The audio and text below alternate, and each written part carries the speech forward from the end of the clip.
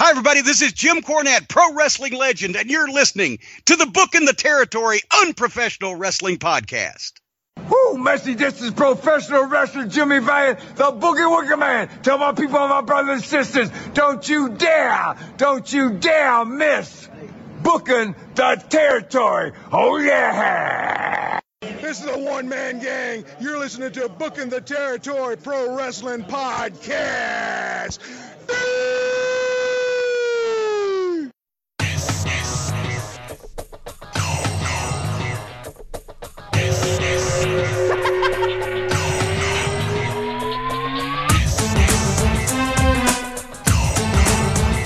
Welcome back, everyone, to this week's episode of Booking the Territory, the Unprofessional Wrestling Podcast, where tonight it is a loaded show. We are talking NWA WCW Saturday Night on TBS from July the 25th, 1987, and part one with the Sinister Minister, James Mitchell, a.k.a. Daryl Van Horne from Smoky Mountain Wrestling, James Vandenburg. I mean, just a hell of a part one discussion I had with him. And the patrons of the quarter, Gerald Green and Mark Wilson, join me also at the end of the show. For now, I'm sitting here with Doc. We are missing Harper. And as I say that, Doc, his little bubble just turned green. Jesus Christ. 20 minutes after we were supposed to start. Right, Why Doc? bother? Why fucking bother, bruh? Why fucking bother? So, Doc, how are you, man? And let me give him a second since he's green right now. Sure, why not? Go ahead. How are you? Well, I got some things to say. First of all, I'm dragging myself off my deathbed to come produce this show again. Got a little under the weather action going on. And, you know, I do it for the Docaholics because I care. But then I'm in the middle of getting my cold medicine in and making sure that my head's all unclogged so that I can be the best for all the Docaholics. And I actually get over to Twitter and I see a couple of things I want to talk about. You still there? I'm listening. This whole thing with Twitter and you always wanting to talk about it, it just kind of drives me up a wall, but whatever. Shut up. What else are we going to do? Talk about wrestling. I get tired of you with your Twitter infatuation. What about Twitter? So first of all, I gotta say there's a shout out to and I don't know if I've done this before. The cold medicine's got me all crazy, but I need to give a spotlight to somebody who does some good work week in, week out. I don't know how to say. Is it Journey Cornette? I don't know. Oh yeah. It's. So that guy writes.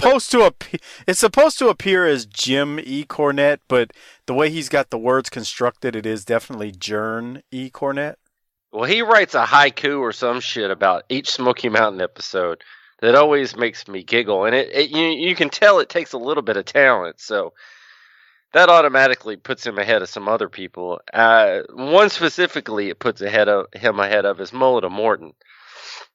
I saw Mullet talking to Denham about how much he hates me. Pal, don't make me come down there to the warehouse and talk to Ricky, your supervisor, or Randy, or whatever his name is, and get you busted down from sweeping floors to cleaning bathrooms, pal. You're lucky. I mean, here I am pulling myself out of bed to come do this, and I got to put up with that kind of shit. But I got to thank Denham for standing up for me. You got to stand up for yourself in this world. Do we have Harper yet? No, he's trying to call, but because it's new Skype, I can't. But you had to reload bring Skype. him in. It's the only computer program I have ever seen that makes you reload it every time you use it. Let me add him to the call right now. I'm adding him now. It's a shit show, isn't it, Doc? Just the shits. Hello? There he is. What's up, man? Yeah. Had to reset this shit. Yeah, man, it's a fucking shit show. Yeah, fuck this. Hey, we're already recording. Just so you know, this is live. We're just balls so deep in this motherfucker already. Yeah. Well, yeah. Did you have to? Did it make you reinstall again? It fucked up and it just wouldn't pop up. And I was like, what the fuck, man? I went and took a piss and shit. I think, okay, by the time I get back, it's going to be up. It wasn't. I was like, you fucking shithead. And I had to just like I just turned it off and just redid it again. Well, we're off to a hot start on a big episode where we have Daryl Van Horne at the end. The three of us are off to another stellar beginning. Fuck Skype. It's a real shit show. I mean, I gotta fully admit. Hey, you know what I can't fucking stand? What? It's that, I understand YouTube has fucking commercials because, it's fucking free.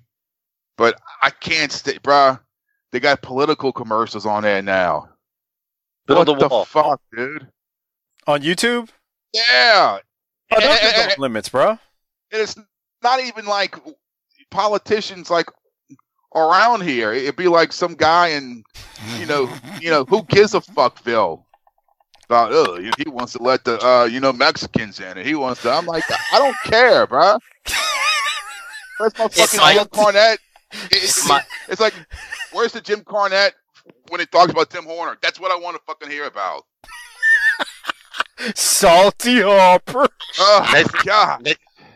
Next thing you know, Luke's going to try to make him go to Saudi Arabia for the Saudi Arabia Wildcats. Yeah, the crown jewel. Doesn't that seem like when a WCW had that shit in like Korea?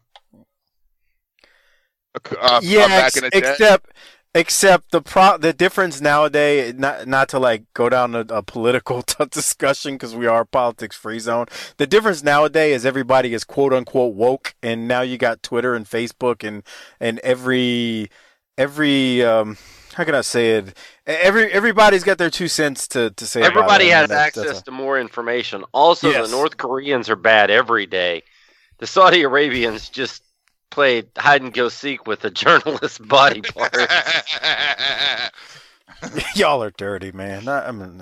All right, so it's hot news, and so what do you get for going to Saudi Arabia? Bitches on pay-per-view.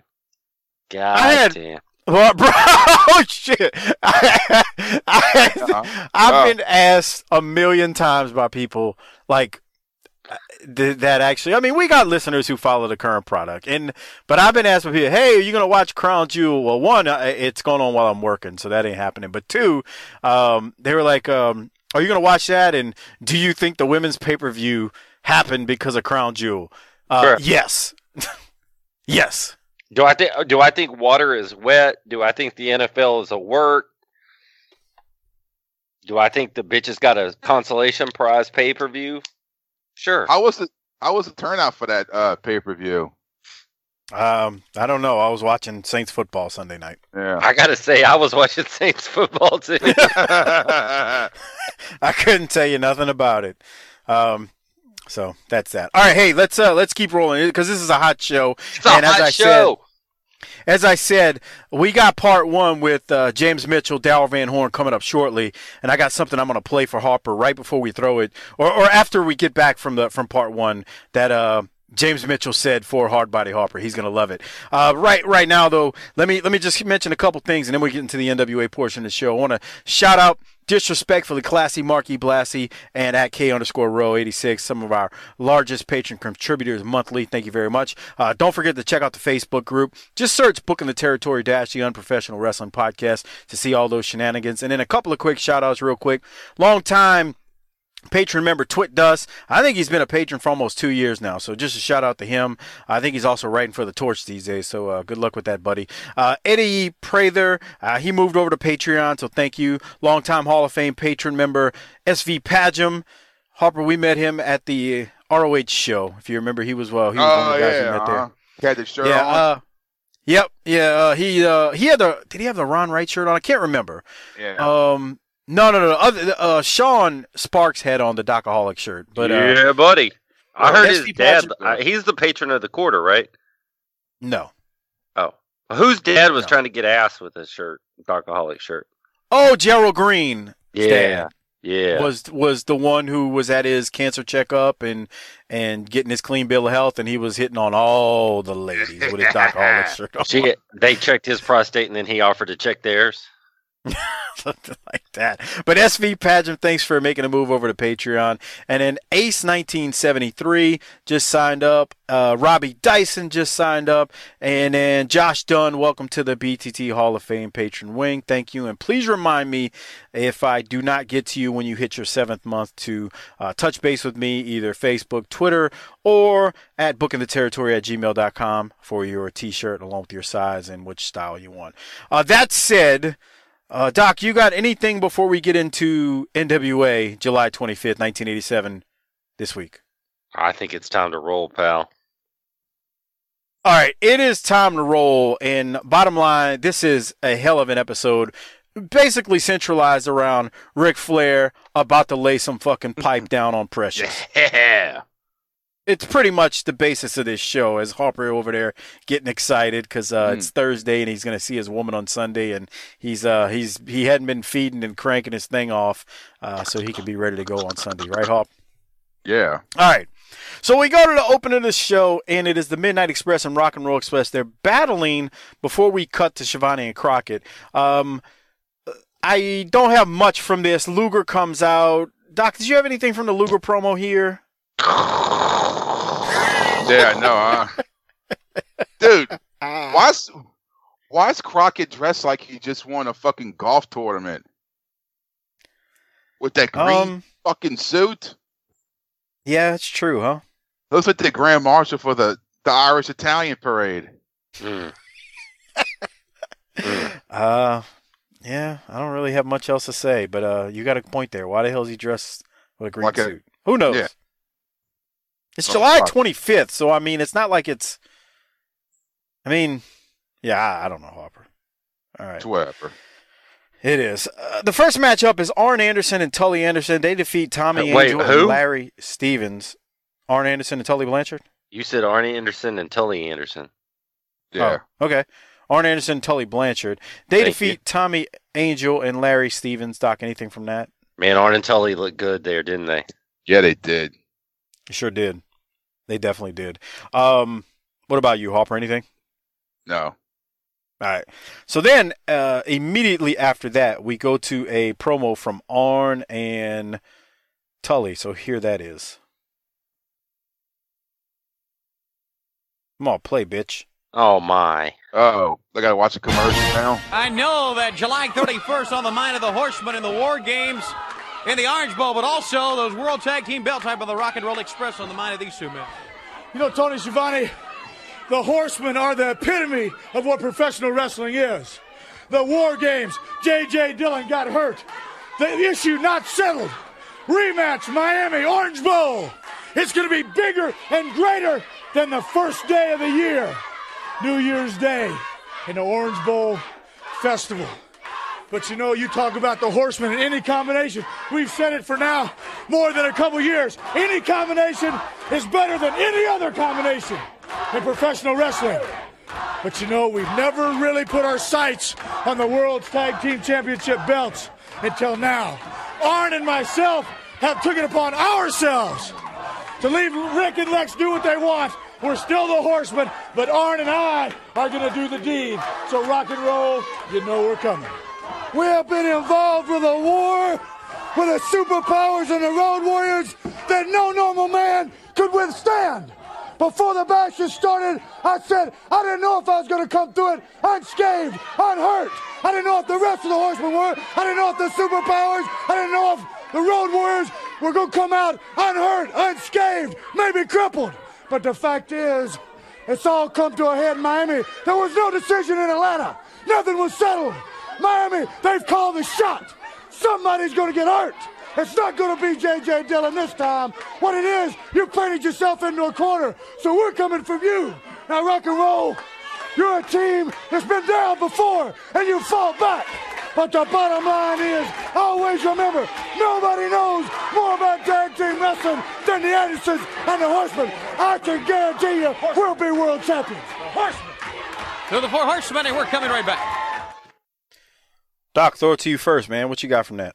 Somebody's going to get hurt. God damn, that's the exact same note I have. That's a great line. delivered with such intensity and precision that I can't help but believe that somebody's going to be in a hospital after this shit.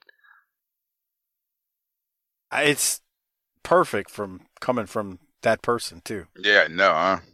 Ain't no fancy. I'm not out here trying to, have fun. Somebody gonna get hurt. That's it. They called the shot, pal. You painted yourself into a corner, motherfucker. You're fucked. What else you got, Harper? I mean, no one knows tag team wrestling better than the Andersons. That's true. You think he's talking about Rick, maybe? Being his cousin? Yeah. Yeah. They pulled away from that shit. Well, Ole's gone. Yeah, but, I mean, Rick and Horne are still cousins. Don't they talk about that later, though, in a couple of years? Do they? I think so. I think so, but I think Harper's right. They haven't really mentioned it a lot lately. Yeah. The last time they kind of mentioned it was during the Ole breakup when they were talking about, I think Arn referenced, "You are family, you're blood, but you let something get away in the way of family." Yeah. He kind of was like about his kid. Yeah. Right. So like Arn was like, "So this is my family. We are your family, and you didn't honor that," or something like that. He kept saying when he meant business. All right. So after Arn and Tully, I actually let it keep playing on my computer just now. The Rock and Roll Express cut a meat and potatoes promo. Did you have anything from that one, Harper? No, is this when they said the old Tim Horner line? Yep. I could hear it. I'm like, I think it's coming.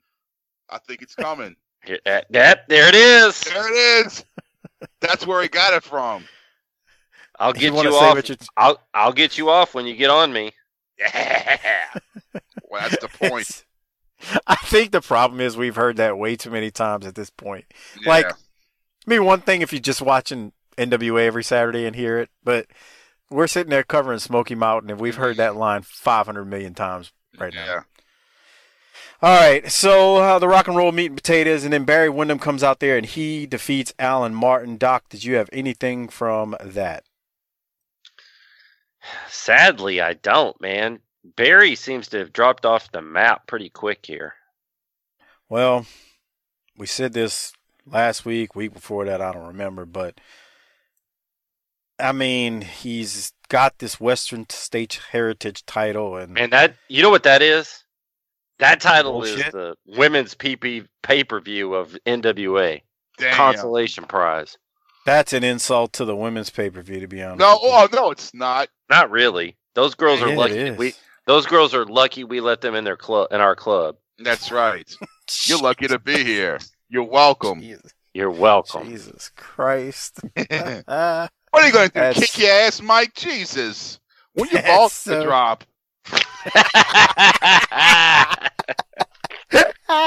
Salty Man, Harper. That's not fair, Harper. I mean, if you were black, you don't know what it's like to be black in this country in 2018. Thank God.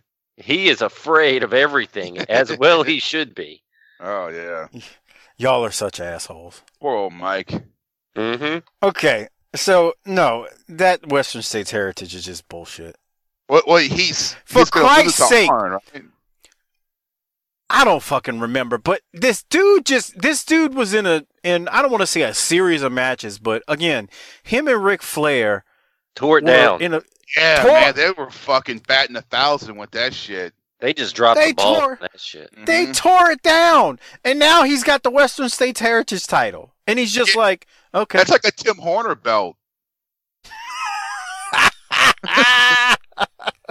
Man, you look close enough, you'll find a fax machine etched on the side.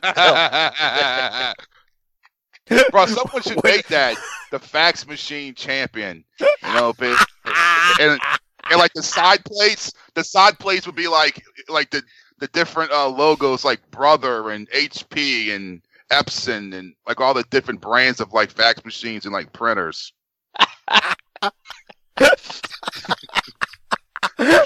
It would have a toner cartridge etched in the side of it too. They got a toner cartridge match where You got to climb up, and you got to get the black one and the color one at the same time. The what? The colored one? We're talking about toner cartridges. Oh, okay. I got nervous there for a second. Jesus Christ. You're going to give somebody out there an idea. I know. Oh, boy. Hey, Travis Heckle, do you want to design a mockery of a Tim Horner type T-shirt for me? I think that one would sell. Okay. Let's keep it moving because Jim Cornette is going to come out next, and he's going to cut a nice little promo for us. So on everybody. Before he introduces the Midnights for their next match against Cougar J and Mike Jackson. Here it is. Okay. We're back with Jim Cornette, manager of the Midnight Express. I know, I wasn't supposed to be here tonight, Tony. You look surprised. I wasn't supposed to be here. I was supposed to be in Miami, but I'm flying Delta. So here I am, and the Great American Bashes are going on. I got bash fever, about 104. You can feel my head if you want to. And you know something? Every time that there has been a great event in history, a Cornette has been there, brother. A Cornette has been running when George Washington crossed the Delaware, right? Who was manning the outboard motor? A Cornette. When Abraham Lincoln gave his Gettysburg Address, who was there selling his souvenir stovepipe hats? A Cornette. When Lieutenant Colonel Oliver North got his first medal pinned on his chest, who pinned it on him? My mother, brother. That's who pinned it on him. A Cornette's always been there at great moments in history, and there's one more coming up. Great moment in history. At the Great American Bash Rock and Roll Express, the World Tag Team title is going to fall to the Midnight Express before it's over. I promise you that. I know all those idiots out there, they're saying, well, Cornette, your men have had some shots at the Rock and Roll so far at the Bashes. We see what the problem is because every time we met the Rock and Roll, we have left the ring with Ricky Morton laying face down with teeth full of canvas, Robert Gibson laying face up, counting the lights in the ceiling. They're broken, they're bruised, they're beat up, but the referees hear those crybabies squealing, hear them crying, see those tears coming down their face, see the damage, the punishment that the Midnight Express is inflicting on them. They say, wow, we can't take none of this. This is too much. Censor this stuff, brother. Call a moral majority. It can't go on. And they disqualify us. That's exactly what happened because you got a bunch of wimpy referees around here that can't take the punishment that the Midnight Express dishes out to the Rock and Roll Express. Well, Rock and Roll, we're going to get revenge on you yet, I promise you that. We're going to have the World Tag Team title in our grasp.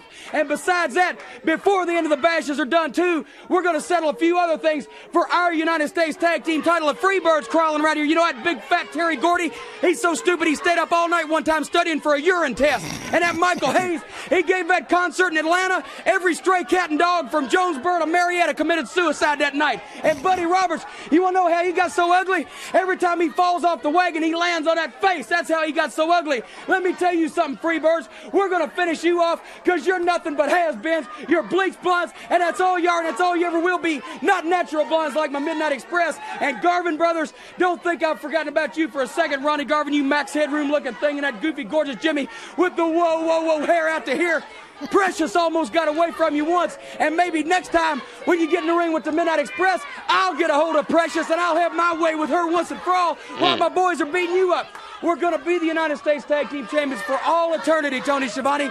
We're going to be the greatest for all eternity, and sooner or later, when we corner those cowardly Rock and Roll Expresses with a referee that ain't afraid to let us do what we're able, we're going to be the World Tag Team Champions. Ladies and gentlemen, the sexiest tag team in sports, and Lieutenant Colonel Oliver North's favorite wrestlers, beautiful Bobby and Sweet Stan, the Midnight Express. Well, Doc, you said it. He cuts promo on everybody, so yeah, go ahead. Tell us what you think. Well, they beat up the Rock and Roll so bad that they get cheated. He cut a personal promo on every member of the Freebirds. Then he went over to the Garvins and said he's going to get Ric Flair sloppy seconds with Precious. I mean, then he's saying he's got historical artifacts from the Cornette family on. Dude, it's hard to talk like that fast, even if you're reading it. Right. He's talking about George Washington. Oliver North. That's a dated reference too, man. That's very dated. It fucking Max Headroom. Yeah. Well, so is George Washington. We just weren't teenagers when that shit happened. Yeah. Okay, so Harper, what do you have? Dude, when I was like fucking Oliver North, I was like, when the last time I heard that fucking name? The fuck? Okay, so Mike, do you have anything on this promo? Because I need you to stay with the timestamp there. Well, I have the snake. Yes. Yeah. Okay, hold on. And Stan wiggling at her. Yeah. Okay, hold on. Dude. Hold on. Wait. Let me say something. Yes, two things. Cornette saying that big fat Terry Gordy, he's so stupid he stayed up all night for a urine test was great. That was Michael funny. Hayes gave the concert in Atlanta and every stray cat and dog committed suicide that night.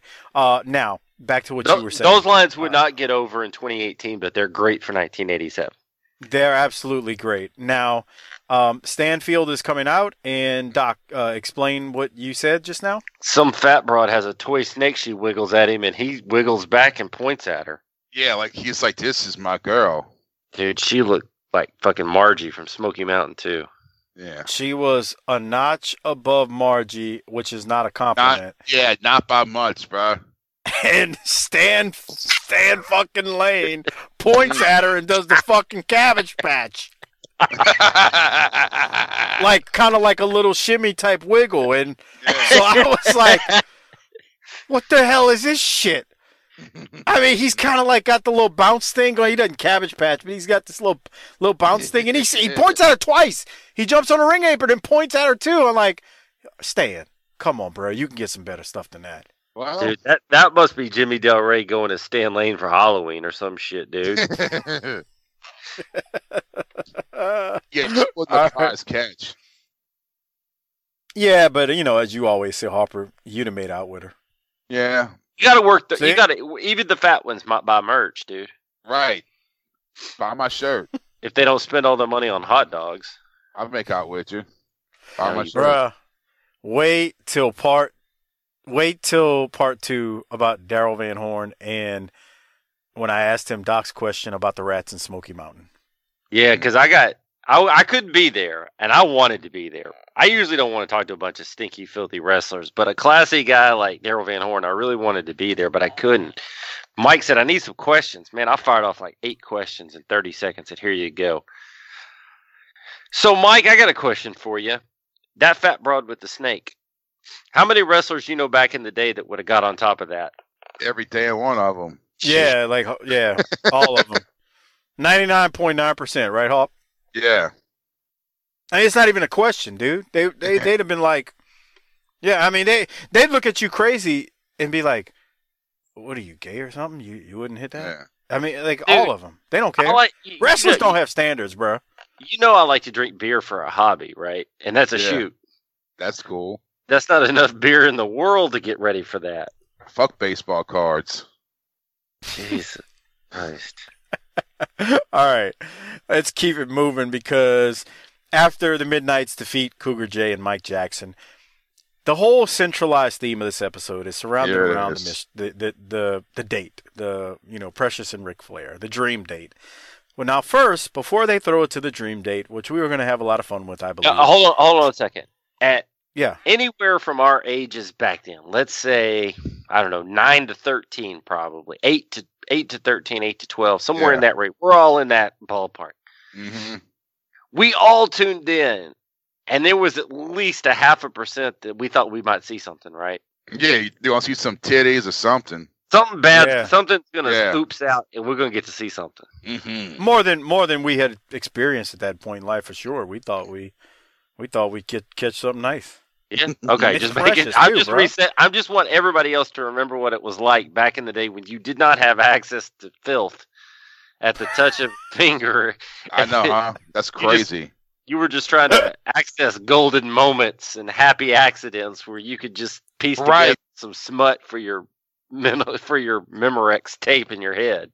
Remember jerking off to like the fucking the lingerie section of like the fucking JCPenney's catalog and shit, and now these kids got they just type in big titty hoes and there's everything in the world for you to crank off to.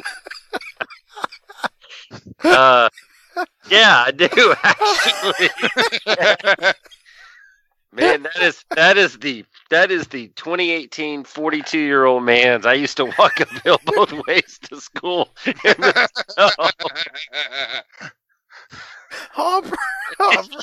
Harper nailed it again. Home run, grand slam. None of us went to war. All we got is that we didn't used to be able to see titties like everybody can today. Right. I mean, Jesus. It's like going from like a paper airplane to a space shuttle in like 20 years.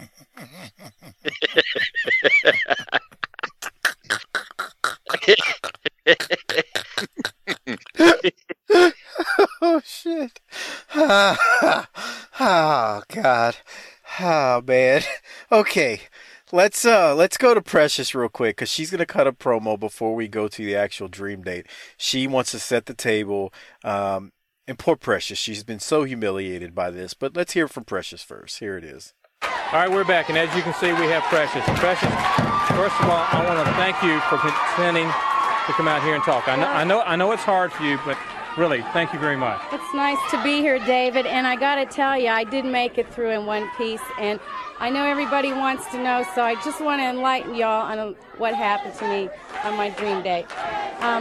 First, a limousine came with that lecherous James J. Dillon in the back, and he took me to a beauty parlor to get my hair fixed for Ric Flair, the way he likes it. Then he took me to get my nails done, and the whole time he's breathing over me, and he's such a creep, David. He's just such a creep. Next thing, they took me to a tanning parlor is what they called it, but it was the most bizarre place you can imagine. I had to get in the sunbed while he stood down there near the end watching me. And after all that was over, I really, really just needed a couple of minutes to myself. And I had to beg for that, but I did get a couple of minutes to myself. And, well... What happened then? Why don't we look at the film, and that way everybody can see, because I know everybody wants to know. Well, it was taped, so let's take a look. Precious, thank you very much for coming out. You're welcome, thank you. Fucking Tony. Okay, What happened next? Yeah, guess what I'm doing? Rhymes with jerking off. I paused it so Precious talks about they basically took her in a limo to get all gussied up for Rick and how JJ was a creep the whole time, which JJ fits this fucking narrative so well. Dude, that short sleeve shirt with the tie. My God. He looked like a middle school vice principal. That wanted to get down and finger your booty hole. Bruh. Come here, I've got comics. Do you want to hang out after school? Sir, you're 53 years old.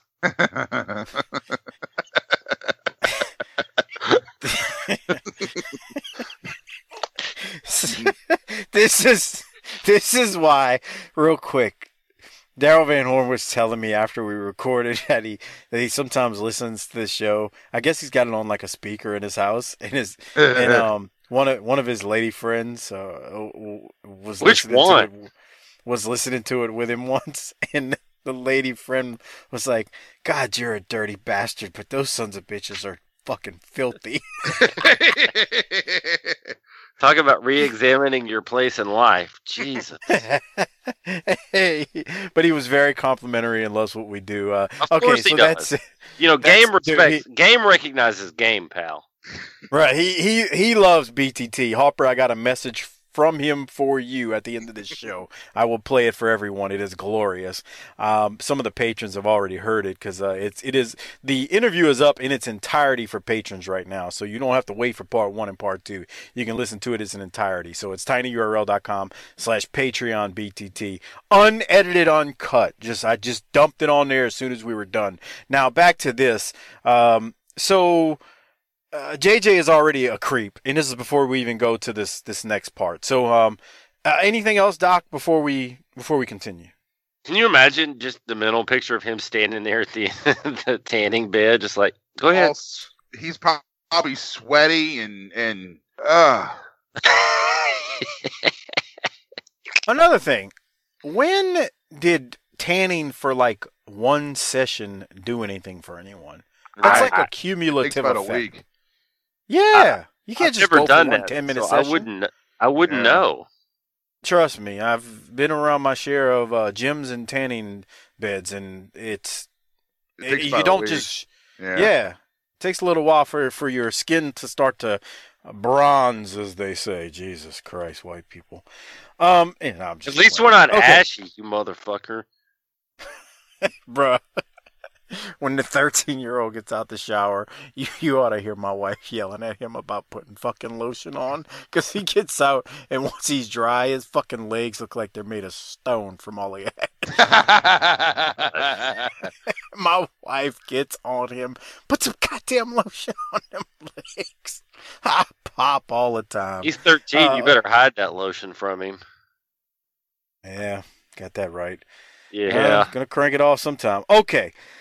So let me try to get through this in one take, because this is about a 4-minute, 20-second clip. But we're now in the hotel room or suite. Ric Flair and JJ and the cameraman. Doc, any thoughts before I hit play?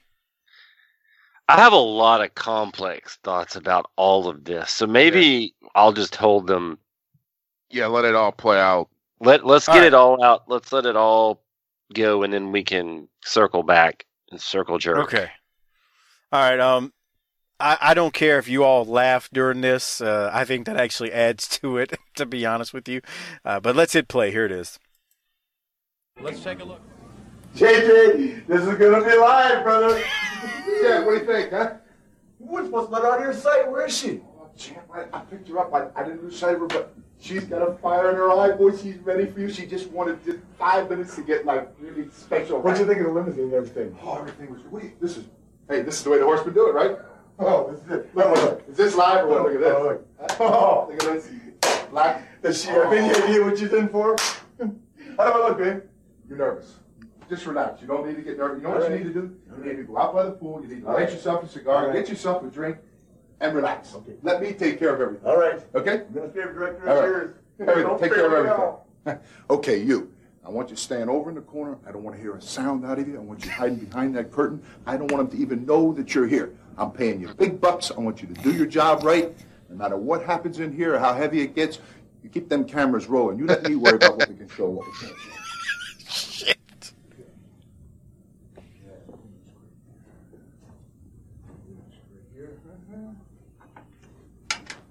JJ's putting on Brute cologne. God, creepy. Have the dinner here. Here, just right. Hold dinner for about an hour. Okay. Oh! Is this beautiful or what? Let me get a shrimp. Did you check the water temperature? I checked it out, baby. 102 degrees. Just right, not too much. Oh. She's going to be this side of the film. Look at the feast. I told him lots of grapes. Yeah. He takes a bite of it and puts it back down.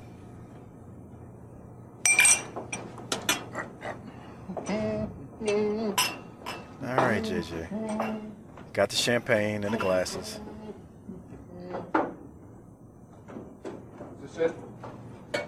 Huh? 63, your favorite year? Grab the glasses. Oh, brother.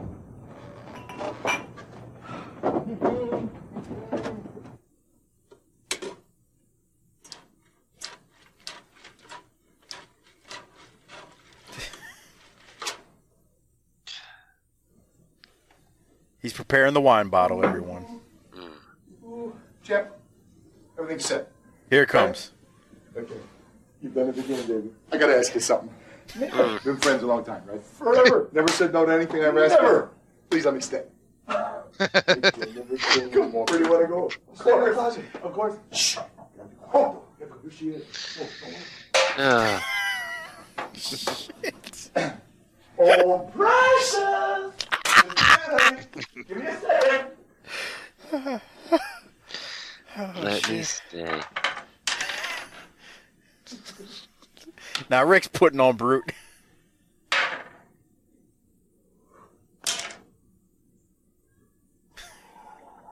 He's gargling. He spits it in the pot.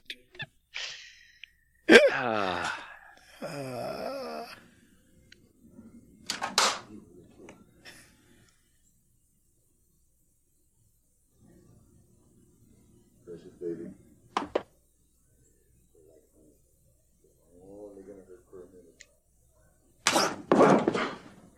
just got laid out. Precious. And it's Precious. Hey, no. Hey, oh, wait a minute. Hey, wait. Miss Atlanta Lively in the house. Jesus. All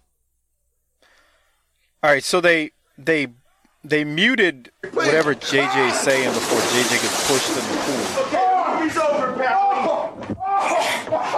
Give me the camera.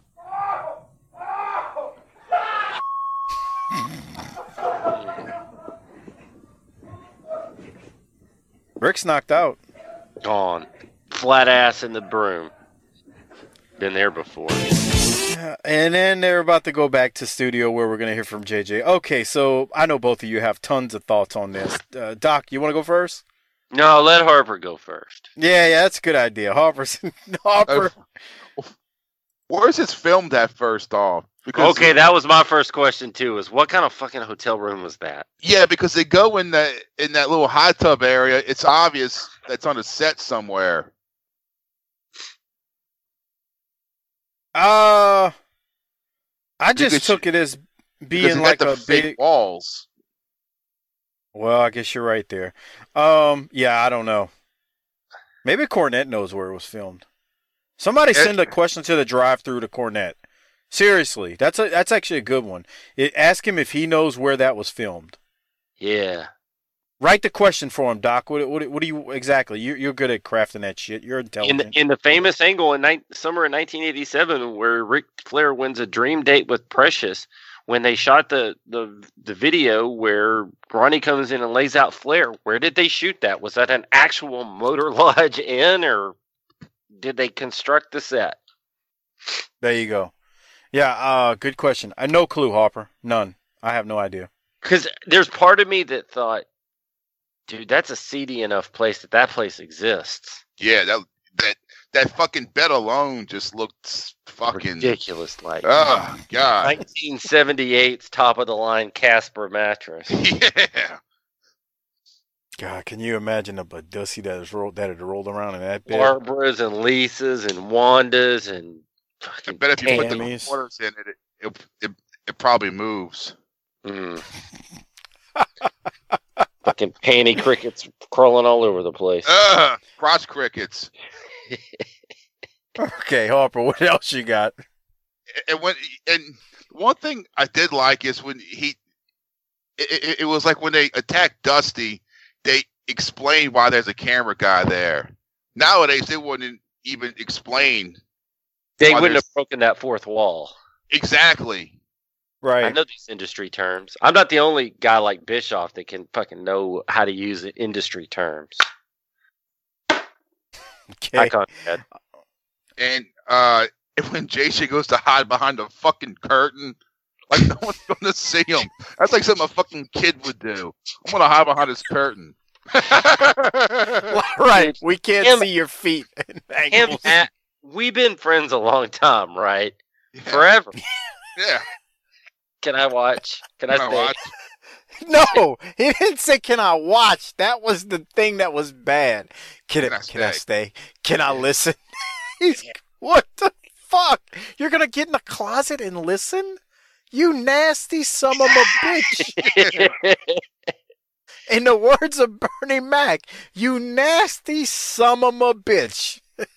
You want to get in the closet and listen. And then when he jumps out of the closet and then he decides to hide behind the curtain, once again, you nasty son of a bitch. And go back to what Harper said a second ago about the cameraman. Harper tells the cameraman, you stay there, you don't say a word, don't make a sound. You just keep that camera rolling. I'm paying you. No matter how heavy it gets, I'm paying you big money, which we're going to find out in a second how much money that did cost. I'm paying you big money to do this. Gee, JJ, so he's hiding behind a curtain too. If you want to jerk off, go ahead. Get yourself. You're here. It's all the way live, man. Oh, wait. That was the other part. When Flair kept saying, it's so live up in here. What the shit? What the shit, dude? Oh. When did Brother stop saying that? I don't know. What year? I don't know. It was well before this. Okay. So we had already co-opted that term from you guys. I guess. Okay. All right, Aubrey. What else you got from this craziness?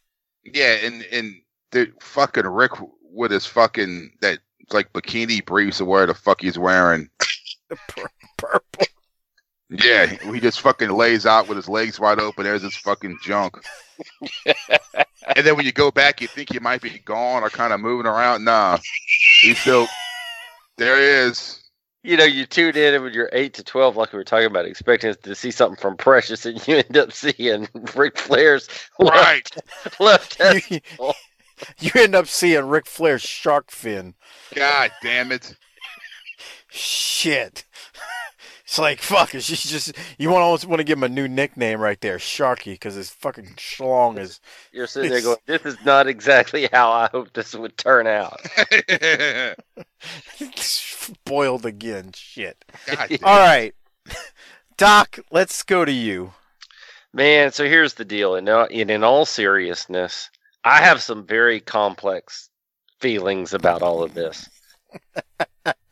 Okay. Because it's legendary, right? Yeah. And for what it is, it's hilarious. Dude, JJ doing the Nestea plunge back into that pool. Rick, just the cologne, all of the things Harper mentioned. But there's two things that really bother me here. One is, you just made your champion look like a complete fool. Do you agree? Yes. And like how they talk about the fucking hokey stuff that they do now. I mean, this is... Well, and two, and this is the real complex. I spent some time thinking about this week. I see that. This felt like trying to be like WWF, but the Southern Sleazy Motor Lodge version of it. Yes. And I didn't feel that way about it. And companies run into trouble when they try to be like the WWF. I don't know if they tried to be like WWF right here, because this is far from like child's play shit. This ain't cartoon. No, but we were all watching it. I don't think they. I think he made himself look like a fool, but in a good way. Because like the baby faces, the story part of there is the baby faces one up them. Because if you go back and listen to the promos, it was always poor old Precious. Oh my God! And they're all bragging about it. They're gonna fuck her, and God. Wait. So the last thing I wanted to know, because I can't remember and I don't care enough to check. It felt like to me that the date was with Precious, and that they come out and say it's with a Garvin. Or you're talking about the promo coming up, right? I think so. So my point was, it's also kind of shitty in the weeks leading up. They didn't really pay off that bet. I think you're thinking too hard about it. Well, that's what I do. I'm the brains here. Harper's the looks. I'm the brains. Yeah. You're the black. You're the token. Wow. I know, right? Use the fuck out of these people. Anyway, I think you're thinking about too hard about it. I think they did this well. I think it was a little hokey. I won't make that argument that it wasn't. I don't think Rick looked like I don't think it made him look weak. I think the baby faces pulled a fast one on him. Rick was making out with a mannequin last week, and now he's laid flat in his skivvies in a hotel room by a transvestite. Wearing brute. Yeah. Bruh, let's go back to that for a second before we move on.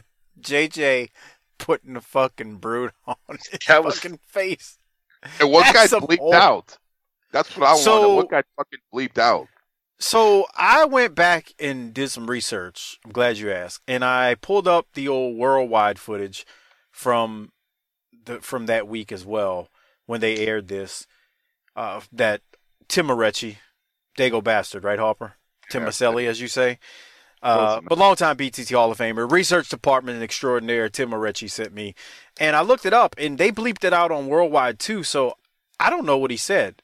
I don't think it's on the, based on what I'm seeing, it's not even on the original footage. Damn. So I don't think this was a WWE bleeping it out based on the old footage I have it's bleeped out. So I don't really know. I don't know if he called him a son of a bitch or just something that couldn't be aired. I don't know. Well, but anyway. So all right. Are we ready to move forward to JJ now? Yeah. Okay. So now, after all of that, Rick's been knocked out. Rick got played like a fool. JJ comes out, assuming that the footage has not been aired. Now remember, previous weeks, they said they were going to film it, and they promised it to be aired. So it's been aired now. Well, let's see what JJ has to say about that. So there it is, fans, a dream date. As you saw it right here on Nationwide TV, Ric Flair had all the cameras rolling, and he saw exactly what happened. As you know and I know, a lot will be heard, I'm sure. Hold up everything. Here it is. Here it is. Here it is. Here it is. What we have here is a restraining order signed by Circuit Judge Clement Bean in Missoula, Montana. You'll look at it. There's a signature. There's a seal. All perfectly legal. We will not be seeing any tape here on this show today. That's legal? That's all in order. No problem, right? There is one problem. What is the problem? There's nothing wrong with that. It's signed. It's been notarized. Everything's right there. The problem is we've already shown the tape. Oh, right before the break. You've already shown what tape? The dream date. Shown the dream date. Right tape. before the break. Who authorized to show the dream date tape? How much of it did you show? We showed everything. Everything that was taped. You showed the whole thing? Yes, sir, we did. Without my authorization? How am I going to explain this to the judge after all the trouble I went through? I don't know. I didn't know we needed it. How am I going to explain this to Ric Flair? I told him this was taken care of. It came to the studios from Ric Flair, from you, saying to air this last week. No, it didn't come from me to say to air it. It came from the judge. Not to air it is what I said. Well, it's already No, you haven't heard the last of this. Ric Flair's going to have something to say, and you better tell Mr. Garvin and Mr. Garvin and Miss Princess or whatever her name is that you haven't heard the last of us, because nobody embarrasses one of the Horsemen and Ric Flair, the World Heavyweight Champion in particular. I'm sorry. Well, we all saw it. Injunction or not, let's go to the ring. All right, Doc. So JJ's fucked at this point. Well, but here's another problem. If they had the tape, why do you need an injunction? Just get the tape. I don't know. How would the tape have gotten over to Crockett? Yeah. Maybe. Why would you think that? Maybe the cameraman was a plant. Oh. I don't know. Okay. I mean, it makes sense. JJ was great there, though. He was good. The what? He may as well turn green. Did y'all look that judge up? I thought Doc was going to be honest with you. Yeah, no one looked it up. I didn't have time. I didn't. Okay. To see if he was real. Okay, Harper, what you got from JJ right there? That's what I was thinking. Was that judge real? Yeah, I did too. This shit. I was like, I wonder if it's a real judge. Just like Google his name and see what comes up. One of their buddies. Montana. Yeah. All right. So we go with that from JJ, where JJ is outraged and he is pissed off that the footage is aired. The Rock and Roll Express then defeat Keith Steinborn and Terry Jones. That is followed by a Nikita promo where only note I had from that was Nikita going, Shadota. Shadota. Yeah. Shadota. Which then leads into Paul Jones. He's cut the promo. He's and still I don't here? have any. Yes, he is. I feel bad for Paul Jones at this point, to be honest. Yeah, no. Compared to where, I feel where bad he was for last Ivan. year. Ivan too, but I just feel bad for Paul because it's literally, we made fun of the Misfits last year, but I mean, well, Manny's Paul gone. Jones, Yeah, I think so. Where's Petrov? Yeah, Petrov's gone too, huh? No, he's still around, but Fuck. he hadn't been on TV. So Paul Jones is just kind of floundering. I thought Manny was still here at this point. He might be. Didn't he go to the AWA next? I don't fucking remember. Come on, pal. You're the wrestling historian here. No, you are. Oh, that's right. We're in trouble. Yeah. Okay. All right, we go from Paul Jones to Ronnie Garvin, who defeats Art Pritz, but that was quick, man. I wanted to see some transvestite stretching. But he sits on him backwards and actually gives Pritz a piece of an ass in his face and not chin nuts. I don't know if y'all paid attention to that. So would you rather have a man's ass or nuts in your face? That's a good question.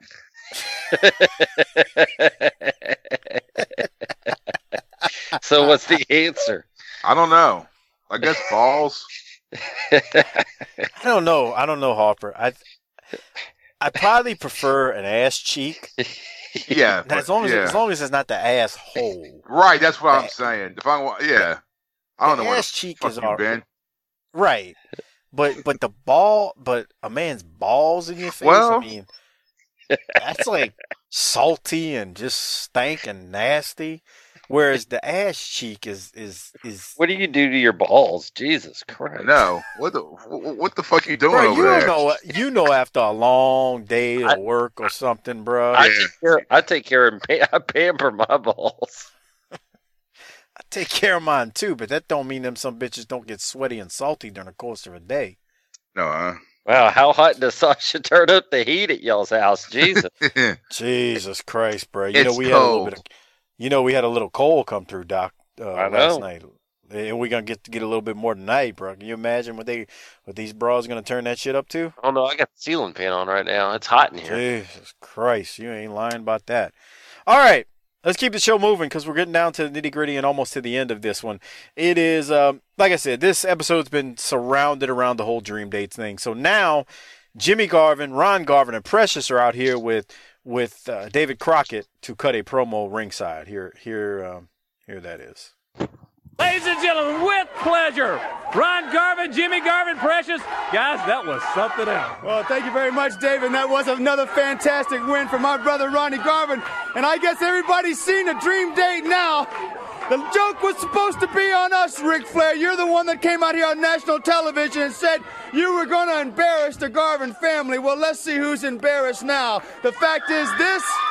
He wanted a dream date with the Garvin's main squeeze, and I guess he got it. He got just what he deserved. In fact, he's probably going to get a little bit more than he deserves, because the fact is this, Flair, at first you had me after you. You had one Garvin after you. Now you have two Garvins after you. And, Pally, you better be able to take the heat, or you better get out of the kitchen, right, Ronnie? Well, you know, he started everything. And let it be on the record that the Garvins will finish it. And Ric Flair, it's going to cost you a whole lot more than the date and a whole lot more than being embarrassed. Let me tell you, let me remind you that I've embarrassed you on national television on 3 different occasions, knocked you out. Well, I'm going to embarrass you some more. You see, I'm going to take what you got, what you cherish so much, because I'm coming. The Garvins are going to take what you got. All right, ladies and gentlemen, there you see in the Garvins, Ronnie Garvin, Jimmy Garvin, and Precious. All right, before I keep going to Flair and J.J. Dillon, who are about to come out, Harper, do you have any thoughts about Jimmy Garvin, Ron Garvin, and Precious right there? I like that promo. I did too. I thought it was good. Yeah, from fucking Ron Garvin. That was good. I thought so too. And what happened at the Dream Date is a good setup for Garvin and Rick down the line. Yeah, it we're is. Going to see in the coming months. Doc, what do you have from it? It's bullshit. You know it's bullshit. Okay. So let's keep going then, since Doc thinks it's bullshit and all he wants to do is complain. We got Ric Flair and J.J. Dillon out as Doc plays heel. Tony? Hey, that was some date. It really was, David. And to recap what we have seen so far, the Dream Date that we had talked about and heard so much about, we saw the videotape right here on Yeah, we got something to say. Don't be talking about what's going on and then blabbing about nothing. What I've got is a bill for $12,000 from a video production company for 2 cameras and a whole crew of people for 2 videotapes that have been stolen and shown on national television against our objections, champ. I apologize for that. There it goes. I wasn't even going to make an appearance tonight because this doesn't warrant that type of behavior that the Garvins are bringing me forward. In other words, what you've done is you've made a very feeble attempt to embarrass the greatest athlete in modern sports today. Me, the world champion. Now, I won the day with Precious. It was cut and dried. The best man won. And Precious, you were mine, baby. You were mine. Now your family decides to go backside on me. Garvin clips me. And you think that's real funny. But the bottom line is, when your name is Ric Flair, when you're the world champion, when people around the world say he's not from here, then you get satisfaction. And the satisfaction I'm going to get, Garvin, is I'm going to make sure you got the title shot. I'm going to make sure I'm going to pay to get you in the ring. And when I do, you will be mine. You understand that? You will be mine. See you next week, man. All right, Rick ain't too happy. Doc, I'll throw it to you first. What do you got from these two? Can you blame him? He's been ripped off. Ripped off how? Well, he didn't get it to seal the deal with Precious. Yeah, he got cock blocked by fucking Ronnie Garvin. Now he's stuck with blue balls. Right. Now that's pretty clever. Right. It's a pretty clever trick to get Rick in the ring like that, because now Rick's going to pay to get him in the ring. Yeah. But I feel bad for poor Rick. Yeah. I had another question back about that video. What's that? How many nights do you think that video wasn't that far off from what really happened? You mean before he gets knocked out? Right. Are you trying to insinuate that JJ in real life once or twice hid in a closet? Not had to hide, but I'm talking like the cologne, the champagne, the shrimps, the all the way live. He was a world champ, man. I mean, you damn right. Yeah. Probably happened a lot. What you think, Harper? Somebody got split open, pal. Whoa. What the hell? Come on. Stem to stern, brother. Yeah. All right. Anything else from that promo, Doc? Man, Rick's got to get satisfaction. I don't blame him. I don't blame him at all. Well, he wasted $12,000 on a camera crew, and he didn't get what he supposedly won. Nope. Which was Precious. Precious. To get their ass whooped. Yeah. All right. Well, I'm going to rate this thing first. I'm giving it an A+. What are you giving it, Hopper? A fucking A+, man. It's fucking 39 minutes long with that with the fucking video and everything. Fuck yeah, it's perfect. Doc, what are you giving it? I have a complex rating for this. Oh, Jesus. I'm going to give it an A. It's not an A+. Okay. Can't give it to y'all. But all right. I can't go the whole way. Just like Precious, I'm not going to go the whole way. Okay. Well, let's Doc, who are you giving your Rolex to? For just a summer of stellar work, I'm going to give mine to JJ for being the creepiest bastard possible during that fucking video. You know, we've got Daryl Van Horne on the show tonight. It just seems like we ought to give the Rolex to the person who was the filthiest throughout the course of the show. So JJ gets the Rolex. Who are you giving yours to, Hopper? It's got to be JJ. I agree.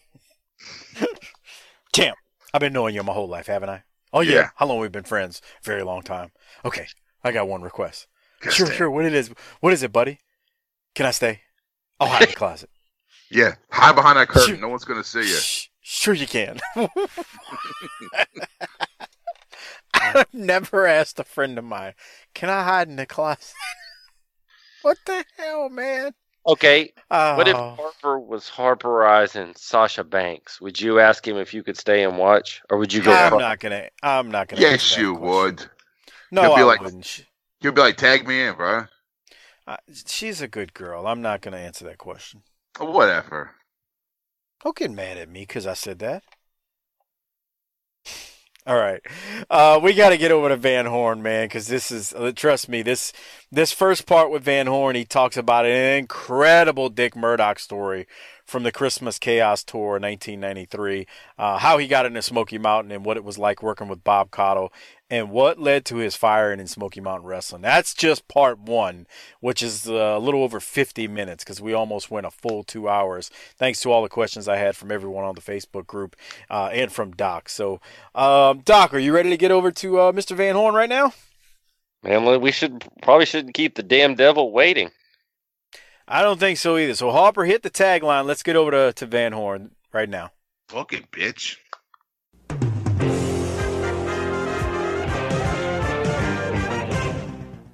I am sitting here finally with Daryl Van Horne, a.k.a. James Mitchell. I'm kind of speechless. I'm glad to finally do this, Mr. Van Horne. You have become a legend on the Smoky Mountain podcast, as you probably know. So, first off, how are you doing today? I'm doing just fine, and thank you for having me on. Your podcast is one of the highlights of my week. A friend of mine turned me on to it, I don't know, 6 months ago, 4 months ago, I forget exactly when. But, yeah, it's been great taking a trip down memory lane because I lost all of my Smoky Mountain stuff that I had on tape in a move probably 6-7 years ago. And, couldn't find any of it, and WWE Network rarely puts anything on, and I don't think they put anything with me on it. I've actually seen shows where I was edited out of it. So it's been fun listening to the old days and listening to people's first reactions of me when I first stumbled onto a larger audience on television and was a clueless dumb fuck trying to make my way through the world. Well, who cannot appreciate a manager talking about Felchin the family dog and the crowd having no clue what that is? And we have enjoyed every bit of your tirades and your promos throughout. And it's sad we're getting close to the end of your run there. Now, I'd ask you a real quick question. You said a friend turned you on to this. I just out of curiosity, you don't have to say who it is. Is this friend in the wrestling business, or is this just someone that you knew that said, hey, there's three crazy guys who talk about Smoky Mountain Wrestling all the time, and they're talking about you. You might want to give it a listen.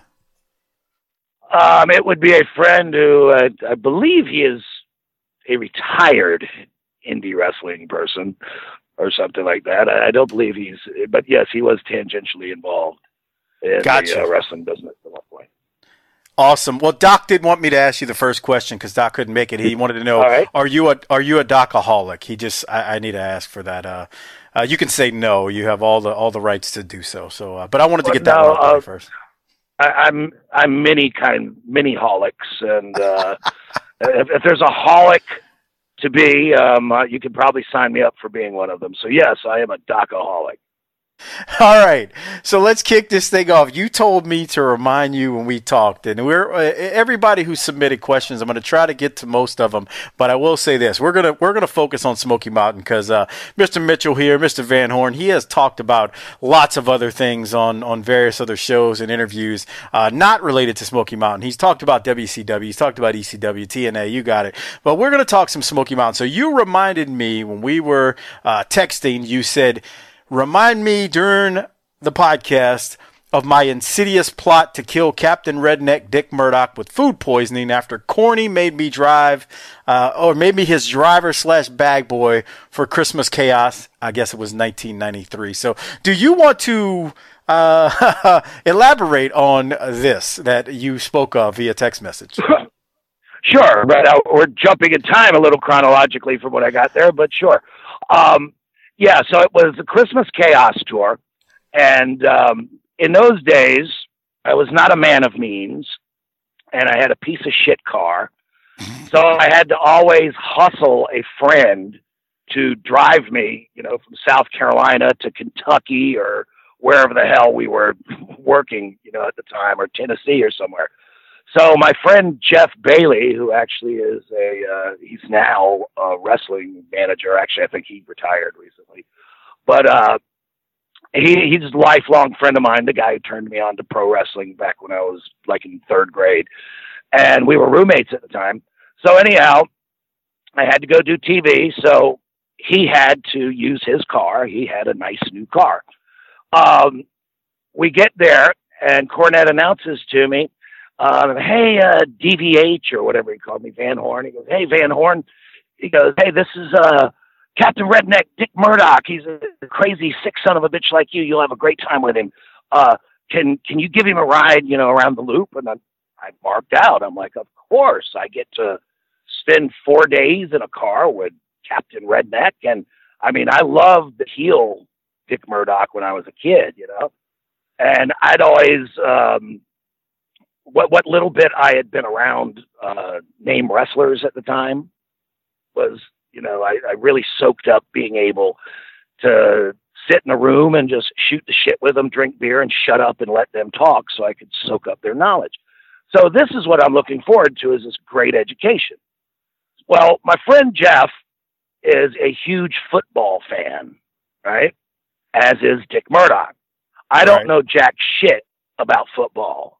In fact, I actively dislike all real sports, right? So we get in the car, and these towns, I forget, they're probably 3 hours apart or whatever. And we get on the road finally, and they're talking football, and I'm trying to insert wrestling questions into it. And Dick Murdoch does not want to be bothered with a bunch of fucking wrestling questions from some mark manager sitting in the back seat. These guys are having a great time. But as the days went on, first of all, he ribbed me a couple of times. Like he'd say, hey, Van Horne, I don't have my wallet with me. It's in the suitcase. Can you pick me up a case of beer? I'd say, okay, sure. I'd pick it up. And that happened like the first 3 days. And the first 3 days we were on the road, he also didn't have money, didn't have his wallet with him when it was time to go eat at the Chinese restaurant or wherever we went. And Jeff eventually told me on the final day, he goes, you stupid asshole. He goes, you just got ribbed. He's not going to pay you because when you walked out the car, he said, thanks for the beer, you dumb son of a bitch. So there's that going on. But while car. So I'm trying to have wrestling conversations with him, and he's just raking my eyes constantly. He's wanting to talk about college football with my buddy in the front seat. And at one point, I ask him, I say something about wrestling, and he says, oh, yeah, that fucking Jerry Lawler. Jerry Lawler don't know how to draw. That motherfucker thinks he can draw. Now, you've got to remember, I'd been in the business about 3 years at this point, for the most part, doing outlaw mud shows, as Cornette calls them.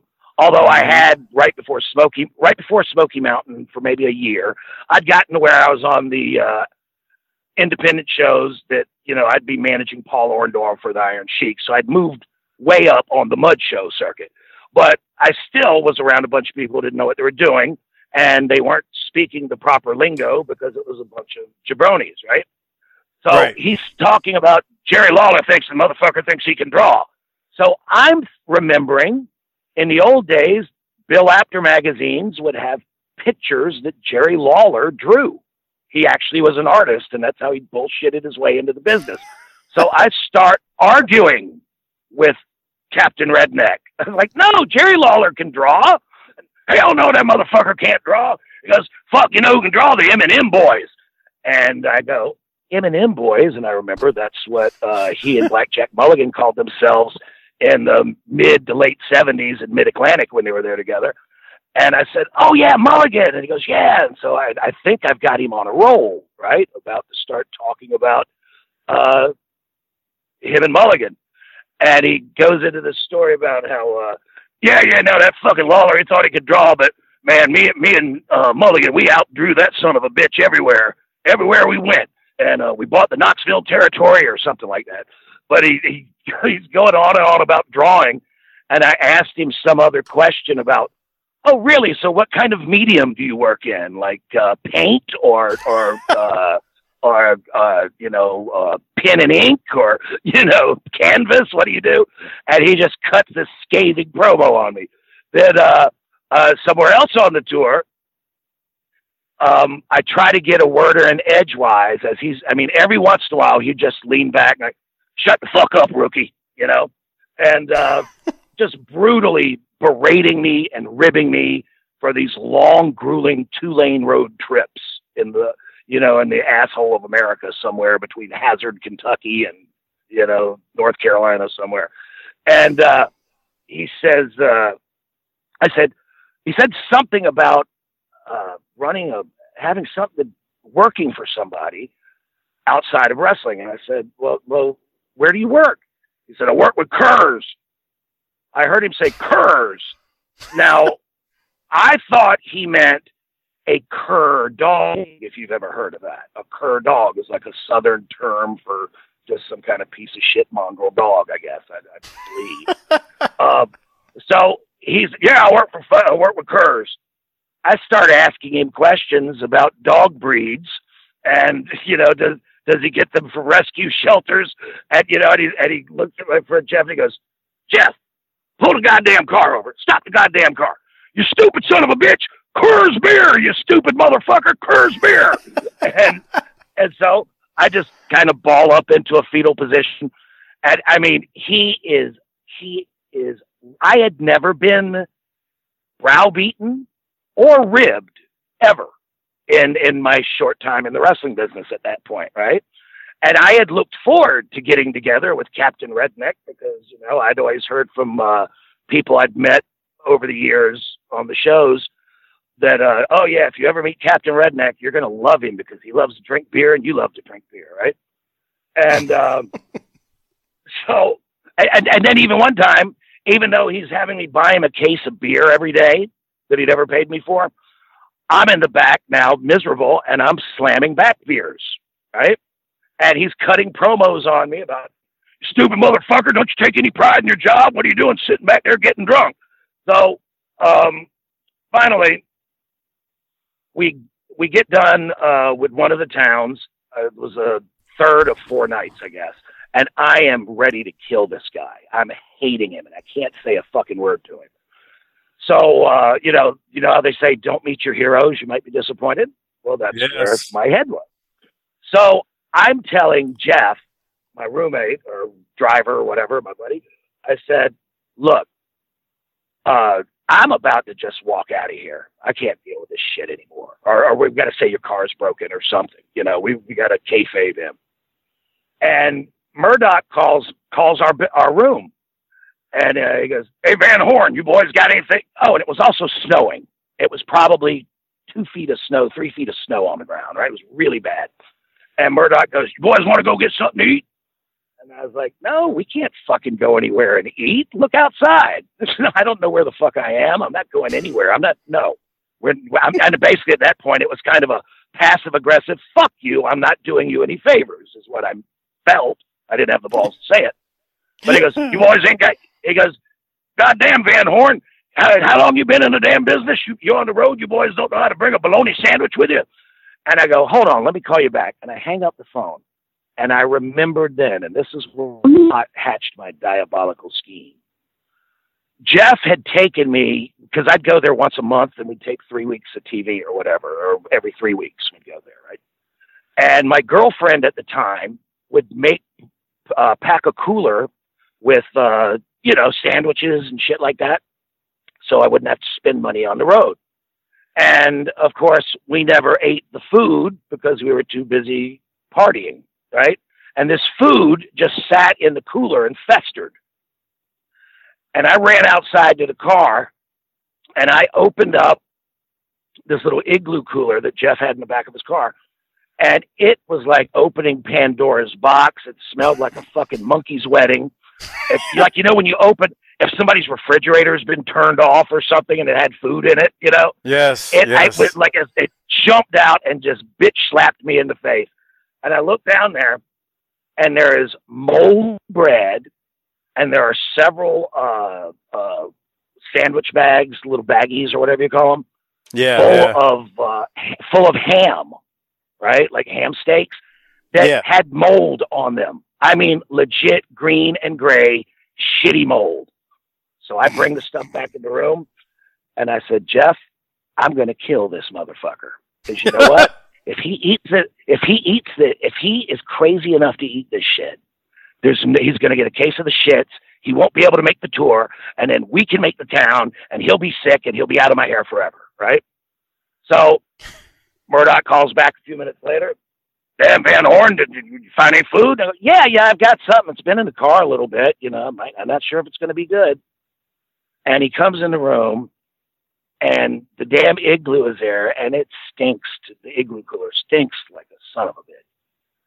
And I pull out, you know, like the bread, the half a loaf of bread is really shitty on either side, right? Like black. But in the middle, there's a damn, you could cure polio with what's growing on this shit. You know, it's still obviously moldy. And the ham has hair growing off of it, you know? And I said, well, is this okay with you? And I handed him the bag of ham. Murdoch looks at it and he goes, yeah, that's good. You got a slice of white bread? Well, as a matter of fact, I do, Captain Redneck. And I reach in the middle of the thing and I grab a piece of bread, and he grabs this moldy bread, one piece, slaps this shitty ham in it, folds it in half. And he goes, damn, Bubby, you got a little mustard? And I go, sure I do. And I hand him the mustard. He pours mustard on it. And then he starts eating it, and he's talking football with my friend. And I'm waiting on him to vomit. He doesn't vomit. He does this like 3 more fucking times, you know? And Jesus. Finally, he just leaves the room. And I'm waiting in the morning. The phone rings, and I'm going, yes. Either it's the maid saying Dick Murdoch has gone to the hospital with, you know, food poisoning or botulism or something. But no, he's like, God damn, you boys ain't up yet. We gotta go a long haul. Let's get on the fucking road. So yes, Captain Redneck completely no-sold my rib on him and no-sold my plot. Now, I don't know if he was drunk and didn't pay. I'm thinking he just refused to sit down, you know, and ate it anyway. But the end of that story is, so yes, I did try to make him sick or kill him. But the next night, as we were on our way, that morning when we were on our way to the final town, he's continuing to batter me verbally the whole way there. And something came up about sex. And I piped up for a minute, and Murdoch leaned over the back. Shut the fuck up, Van Horne. You ain't got no damn pussy on that shit, blah, blah, blah, you know? And Jeff defended me. And Jeff goes, no, you know, this guy's like a rock star. And Murdoch goes, ah, shit, yeah, you damn pussy like you. You don't play no football. What kind of queer are you? Yeah, blah. And Jeff says, open up the briefcase. Well, in those days, there were no cell phones. A lot of conversations, a lot of things I'm going to say during our conversation are going to go back to there were no cell phones or computers in the day, right? Yeah. But in those days, if you wanted proof of the rats, you had to do it Gene Simmons style and have Polaroids, right? So I had Polaroids. And for every story that Jeff and I started telling, because we would work a tag team heel gimmick on the rats sometimes, we had Polaroids. And Murdoch started laughing and popping. And then he was like, God damn, Van Horne, you're all right with me. And then after the show was over that night, we sat up till probably, 4 or 5 in the morning when we had to take him to the airport. And like he stopped healing on me and we laughed our asses off. And then I could ask him all the stupid wrestling questions. And he was really, really fucking cool. And, you know, right before he left, it was the greatest compliment I had ever received in the wrestling business up to that point. Just as we were dropping him off at the airport, he goes, God damn, boys, I swear to God, you're a lot of fun. He goes, if I still had a territory, I'd put you guys under contract just for morale. So I was like, yeah. So finally, I turned him babyface.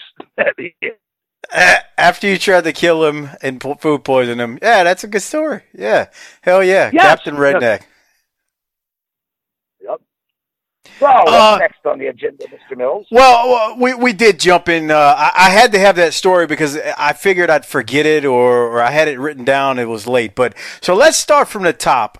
A lot of people, I think you saw it on a Facebook page. They want to know, one, how did you get into Smoky Mountain? I've heard the story, but how did you get in? And and obviously, we'll talk about how you end up leaving. But how did you first get in to Smoky Mountain with Jim Cornette? Well, after I had bamboozled my way into wrestling by recording my my taped in a kitchen promo audition tape and sent it to Gene Anderson, which I'd actually taped it over a commercially produced porno tape so that they would actually look at it. Yeah, I mean, I'd been sending tapes to promoters. I mean, I'd never even been in a ring, right? So nobody would write me back or even return my calls, or if I did call them, they'd hang up. But once I put that same obscene promo about 15 minutes into a commercially produced porno tape, complete with the slipcase and everything, right? Lo and behold, they called me back. Gene Anderson called me, and I got some phone numbers. And among the phone numbers I got was Jim Cornette. But anyhow, that was probably in 1989. So for a couple of, maybe 3 years, then I'm, working my way slowly up the shit shows. And I finally got one of the numbers that Gene Anderson gave me, led me to South Atlantic Pro Wrestling, where I actually got on television for the first time. And that actually gave me a loop. So instead of sending shit that was recorded in a car dealership lot or something somewhere or under a tree, I actually had something with a little production value where I was being interviewed by Bob Caudle. And I put that on a tape and I sent it to Cornette. And I don't know how, for some reason, I'm thinking it was about a year before I heard from him. But I came home from work one day and my stepmother said, yeah, you got a phone call from a Jim Cornette. And I called him up and he said, Daryl Van Horne, it's Jim Cornette. Hey, got something we could use you for? And he says, he tells me, it's Prince Karras. He said, don't laugh. It's Prince Karras, the mummy. And I said, you mean the mummy like Boris Karloff? And he goes, yes, exactly. Well, that didn't bother. Well, first of all, I was talking to Jim Cornette. So, I don't care what he would have told me to do. I would have done it. Right, Second of all, because I was a monster mark when I was a kid. I used to get Famous Monsters magazine, and my uncles and shit would give me their old 1950s Tales from the Crypt comics and all that. And I'd get in trouble running around on the schoolyard acting like a mummy or Frankenstein or whatever. And then he told me that he wanted me to wear a fez, and I said, you mean like the Grand Wizard used to do when he was Abdullah Farouk with the Sheik? And he said, yeah, absolutely. I'm in. So he told me where to buy a fez from, and I ordered the thing. And then, I did a little studying on the Mummy movie and what. I had no idea how they were going to work it. But in the meantime, because I had, when you're doing indie wrestling, the PA system always sucks. So I had, even when it sounds like you're going, is what every promo sounds like, especially at the level of shit show wrestling I had been doing. So I really didn't even know what a promo by me would sound like. I didn't have any idea, there was nothing to, no way to really watch myself back on anything. So I had this shitty job in a furniture warehouse, which gave me a lot of time to mumble to myself. And I just started thinking, well, if I really want to make a splash, how can I take the silly shit about a mummy and try to make it sound like a crazy, demented person is behind it, where there's maybe plausible deniability. Now, one of the problems I had was first of all, at that point, I'd never been in a position to where an interview I would do would spur ticket sales, right? In my mind, right. You just cut promos to cut promos. There's not an end game to it. So when I showed up and did my debut promo, which I had at that point, there were probably 4 or 5 different ways I was going to go with it. When I came out and did the debut one, popped a wheelie, live, everything was live, one take. There were no retakes at all. And you were in front of a live audience.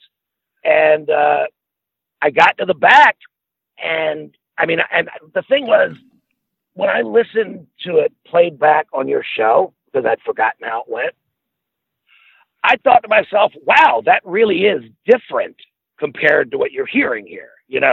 Not saying whether it was good or bad, but it's certainly something different. But I would get out there, and I was so nervous.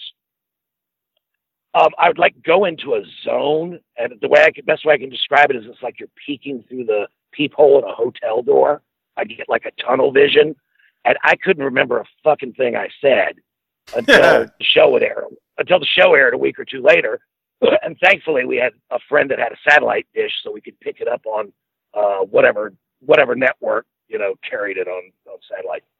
But I got to the back, and nobody knew who I was at all, and except Bob Caudle, who maybe, because he'd interviewed me a couple years before.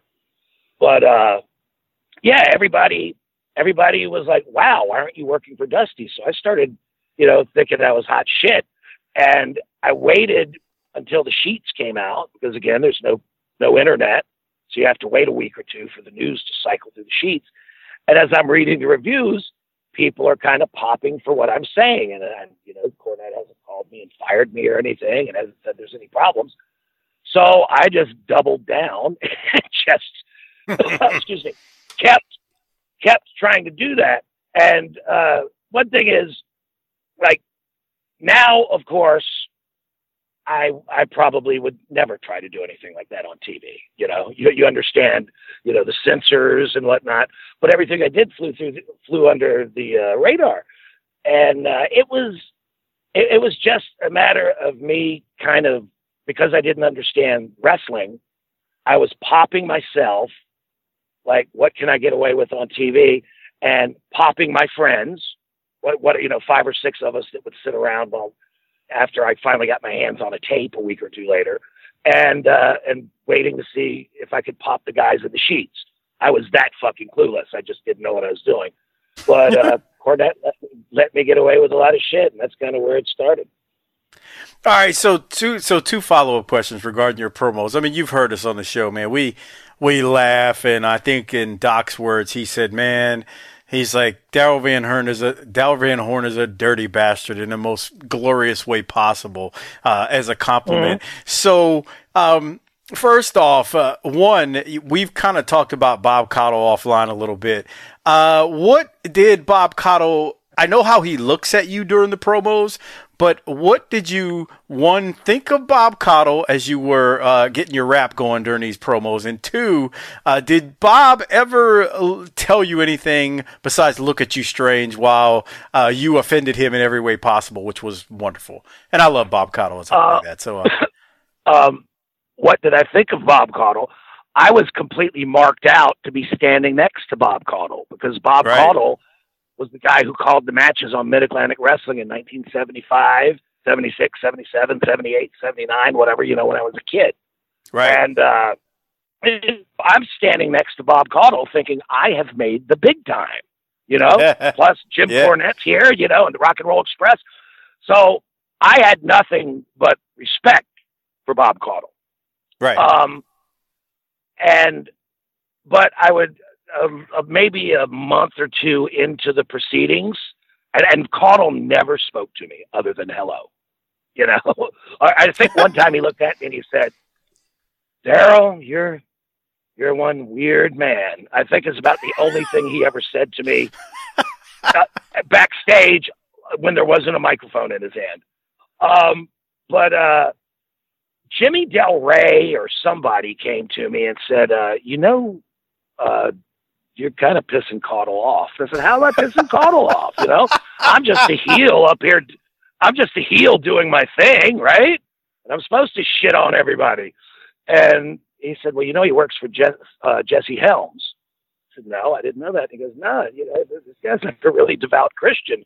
You're kind of getting heat with Caudle. Well, he probably shouldn't have said that to me, because being the heathen that I am, I decided to start amping it up, which over the arc of my my stay there, I ramped up the blasphemy and whatnot. I was actually kind of waiting to see if he would say something to me about it on air, and to his credit, he didn't. He verbally no-sold me being an asshole about religion, but you could see on his face like some wincing, I guess would be the term I'd use, where it's like, oh no, you didn't just say that, and I'm holding a microphone in front of you, and maybe Turbo Southern Baptist Senator Jesse Helms, whom I work for, just might see this and wonder what kind of bullshit am I involved with. But no, he never said anything to me, but I did hear that he was greatly offended, and I just decided to, it's like a little, in fact, a lot of what I did there was like being a little kid, seeing what you can get away with until mom spanks your ass or makes you pull a switch off the tree, Yeah. Well, I think, what's funny, you mentioned that about Del Rey. So I can't remember exactly when you said this line I'm about to repeat, but there was one promo where you referred to the Bible as a book of lies, and I'm willing to bet fairy tales.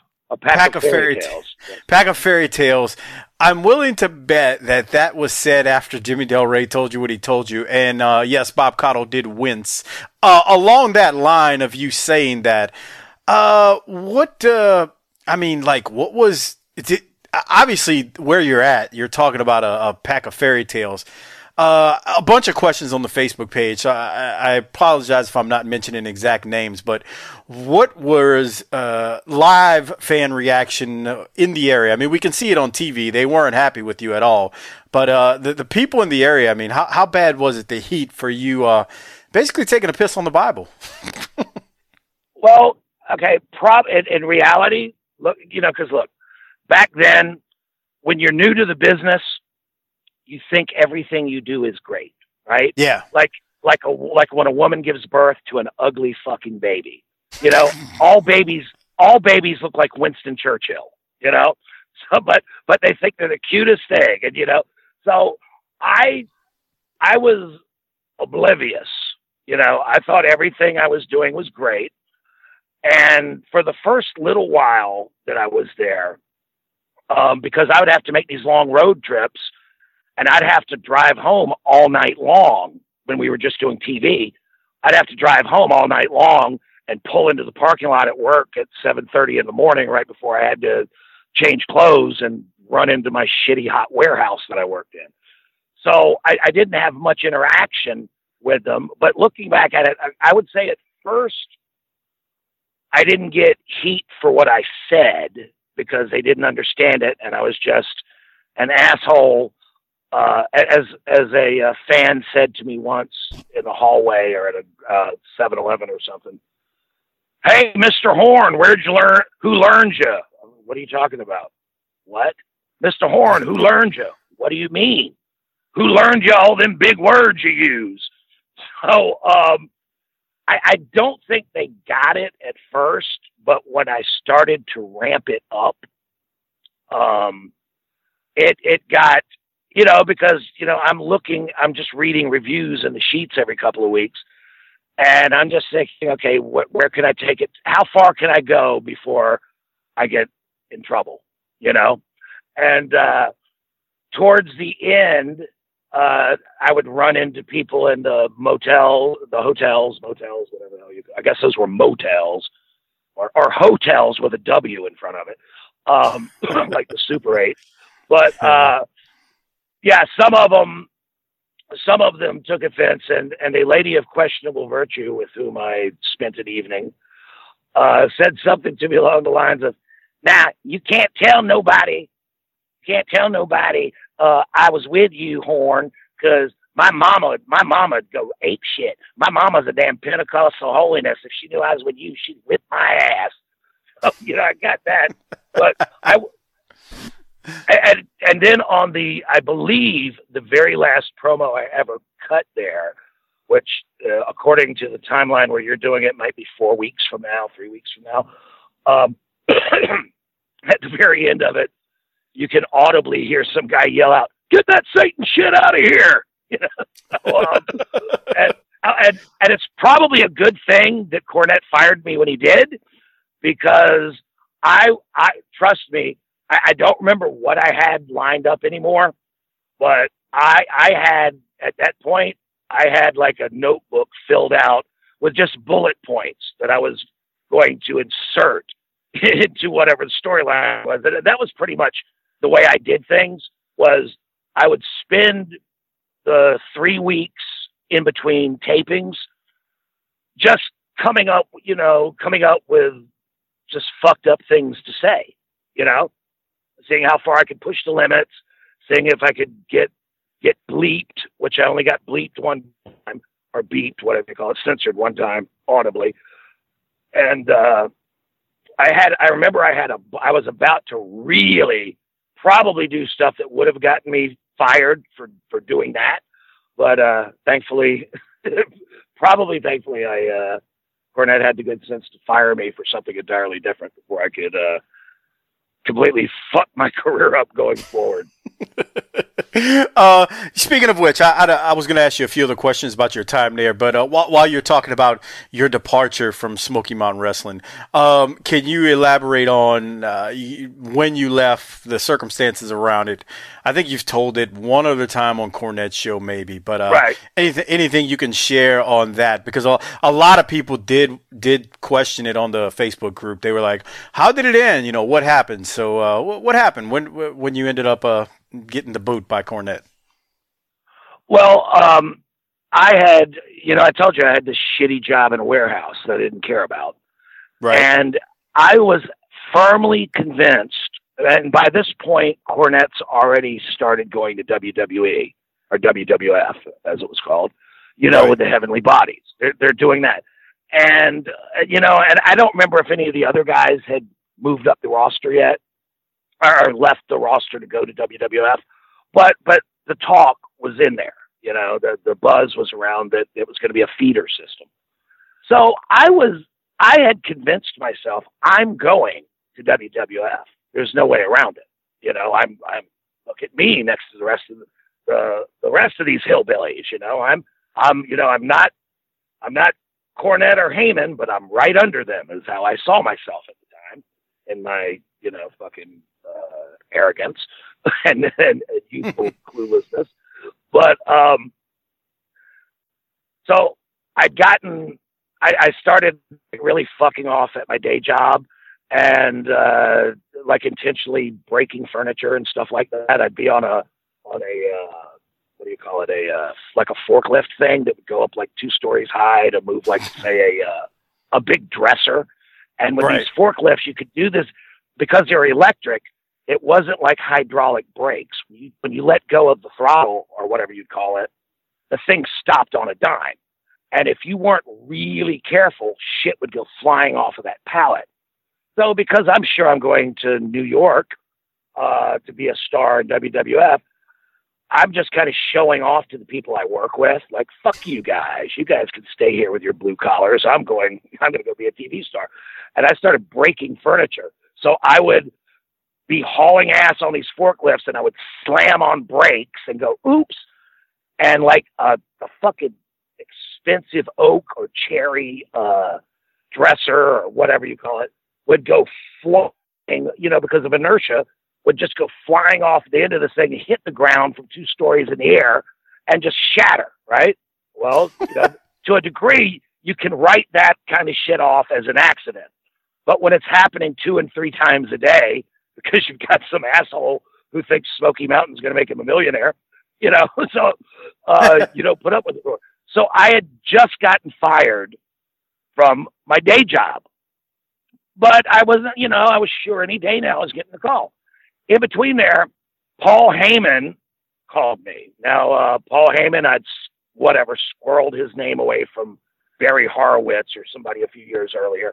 And I would speak to Paul occasionally on the phone, and he would talk to me about maybe bringing me into the early incarnation of ECW before it became, the barbed wire hardcore thing. Right. And So I get a phone call from Paul Heyman about a day or two after I'm fired. And after I'd been fired, I went on a binge. I believe I was fired on a Friday. So I go on a weekend binge, and I'm just hammered, pissed off that I lost my job, and kind of celebrating. Heyman calls me and says, "Hey, is it true Smoky Mountain Wrestling's going out of business?" Now, then that scared me because, oh, shit, wait a minute. I lost my shoot job.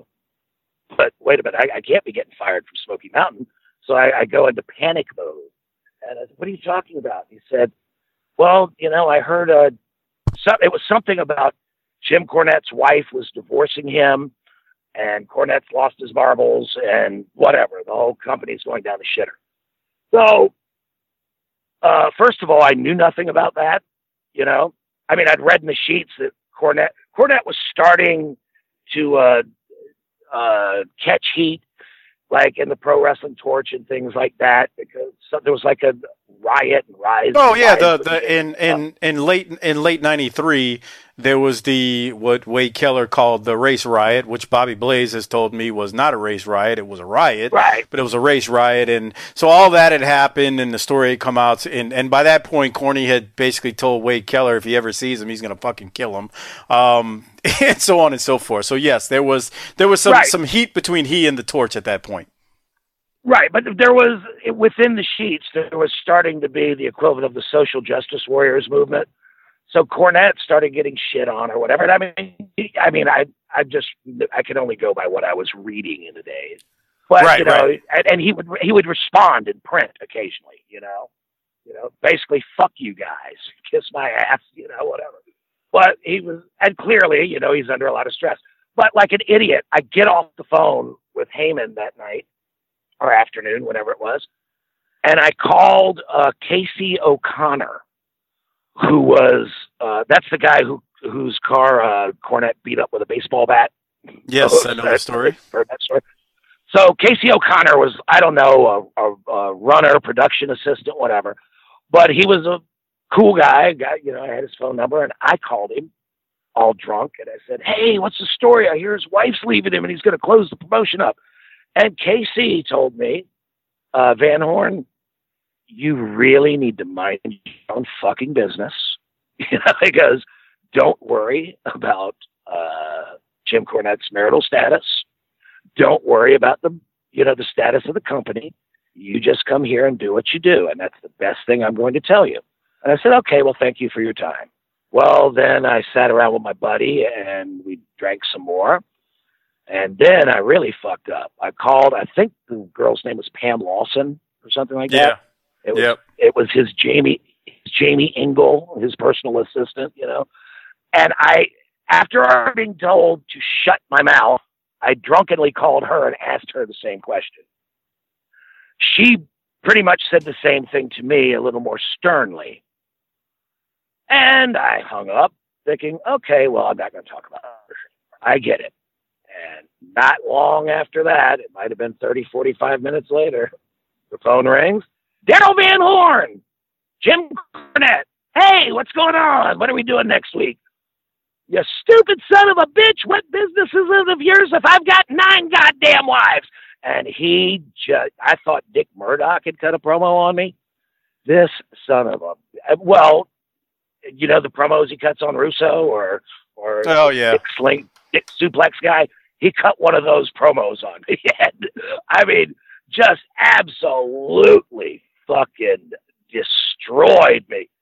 And I'm sitting there going, "Jim, I'm sorry. I didn't, I got fired and, I got fucked up and, I was just nervous."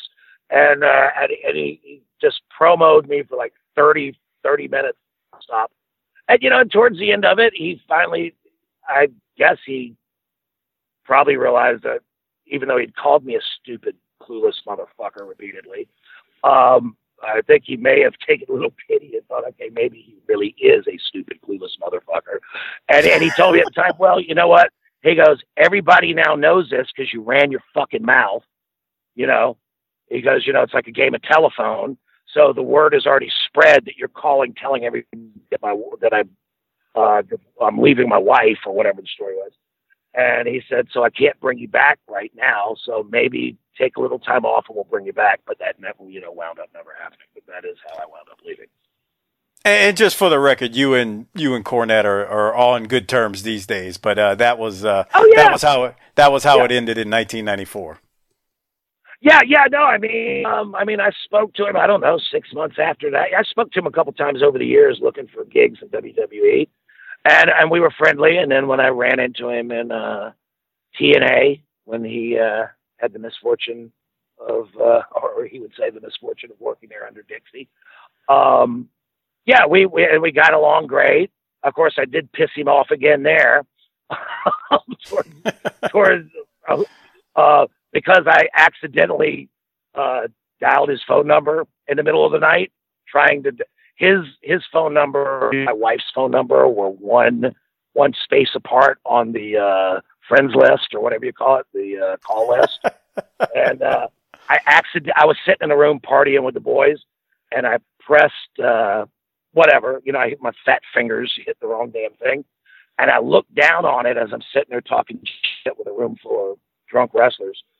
And I saw it said Cornette or whatever on the screen. And I hung up the phone quickly and I went, oh shit. And he was real wound up about something that night.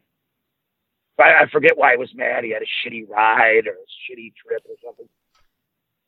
And I said, oh fuck guys, this isn't cool. I just called Cornette. It's like 4 or 5 in the morning. And they go, nah, it's fine. He didn't answer, did he? And I said, no, but I was yelled at him 10 years ago or 15 years ago, whatever it was. And sure enough, he called me back just a few minutes later. You stupid motherfucker. Now, of course, he wasn't in a position to fire me, but he just basically threatened to kill me if I got anywhere near him. And so, and here's an interesting little story. I don't think I even told Cornette this. After that, we worked, and occasionally Cornette would be the agent for our matches in TNA, and he would give me the finish, but there was no more shooting the shit like homeboys. And I was terrified, that's like, I don't know. I mean, if your hero is, I don't know shit about sports, name a sports hero, Muhammad Ali. Yeah. If you're a boxer, Muhammad Ali cuts a promo on you. You know what I mean? Yeah. I just like, shit. So I just stayed out of his way. And what Cornette would do then, every time he walked by me, because, it wasn't awkward enough to where I would not look at him, but we'd have to cross paths several times a day. And he would get my boy, like Jim Barnett, the old promoter from NWA. And anybody who knows about Jim Barnett, he was an old queen and all that. But I realized that my boy was sort of like his way of saying, fuck you. Anyhow, towards the, right before I left TNA, I actually took him to because I was going to say, I was getting this custom made devil cane built, right? And I was going to have it made out of, I don't know, plastic or something else. I had a guy sculpt it and all this. And then, after Cornette told me he was going to kill me, or I'm sure he wasn't going to murder me, but if I ever pissed him off, he was going to beat the shit out of me. So I called, I canceled the guy who I had a mold made, but I canceled the guy who was going to make it out of some weak shit. And I found it's called a foundry or whatever, where they deal with steel. I had it made out of the devil head on it, made out of stainless steel. Cost me like $1,700 for them to make one of them, because I was like, if Cornette goes to kicking my ass, I'm going to have to go after his knees with my stainless steel. It's like a giant biker ring. You know what I mean? With all the horns and points. And And I was that fucking terrified. I didn't want to do it. And I'm not saying, but that's the reason I made the thing. I spent $1,700 making it out of stainless steel, is because I was like, if this guy goes to trying to whip my ass, I got no choice but to try to hit him, with my gimmick, But no, everything was fine, because eventually I was uncomfortable with the uncomfortable silence and my boys. And I took him to the side and I said, just wanted to ask you, can we squash this? And he really didn't even remember what he was mad about. And he said, well, there was a couple things going on, and one was, a bad day and a bad trip and whatever else. But it was squashed, and then I've run into him in the conventions over the years, and everything's fine.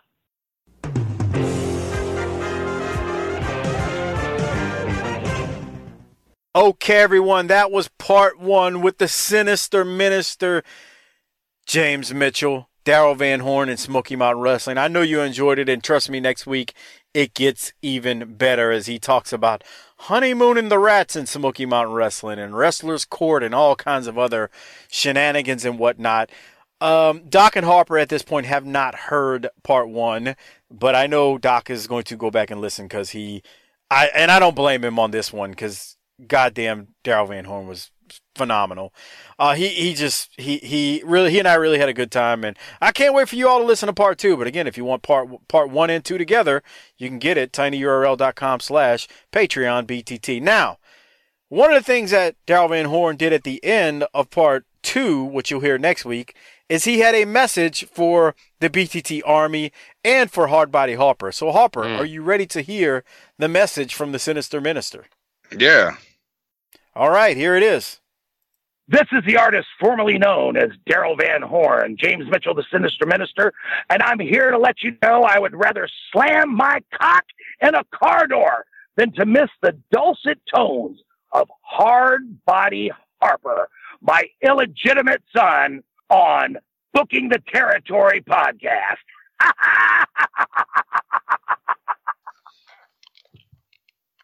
All right, Harp. Well, isn't that something? Thanks, Dad. So I'm Denim Fritz, and you're Harper Van Horne. And Mike's black. Hit the tag on Harper.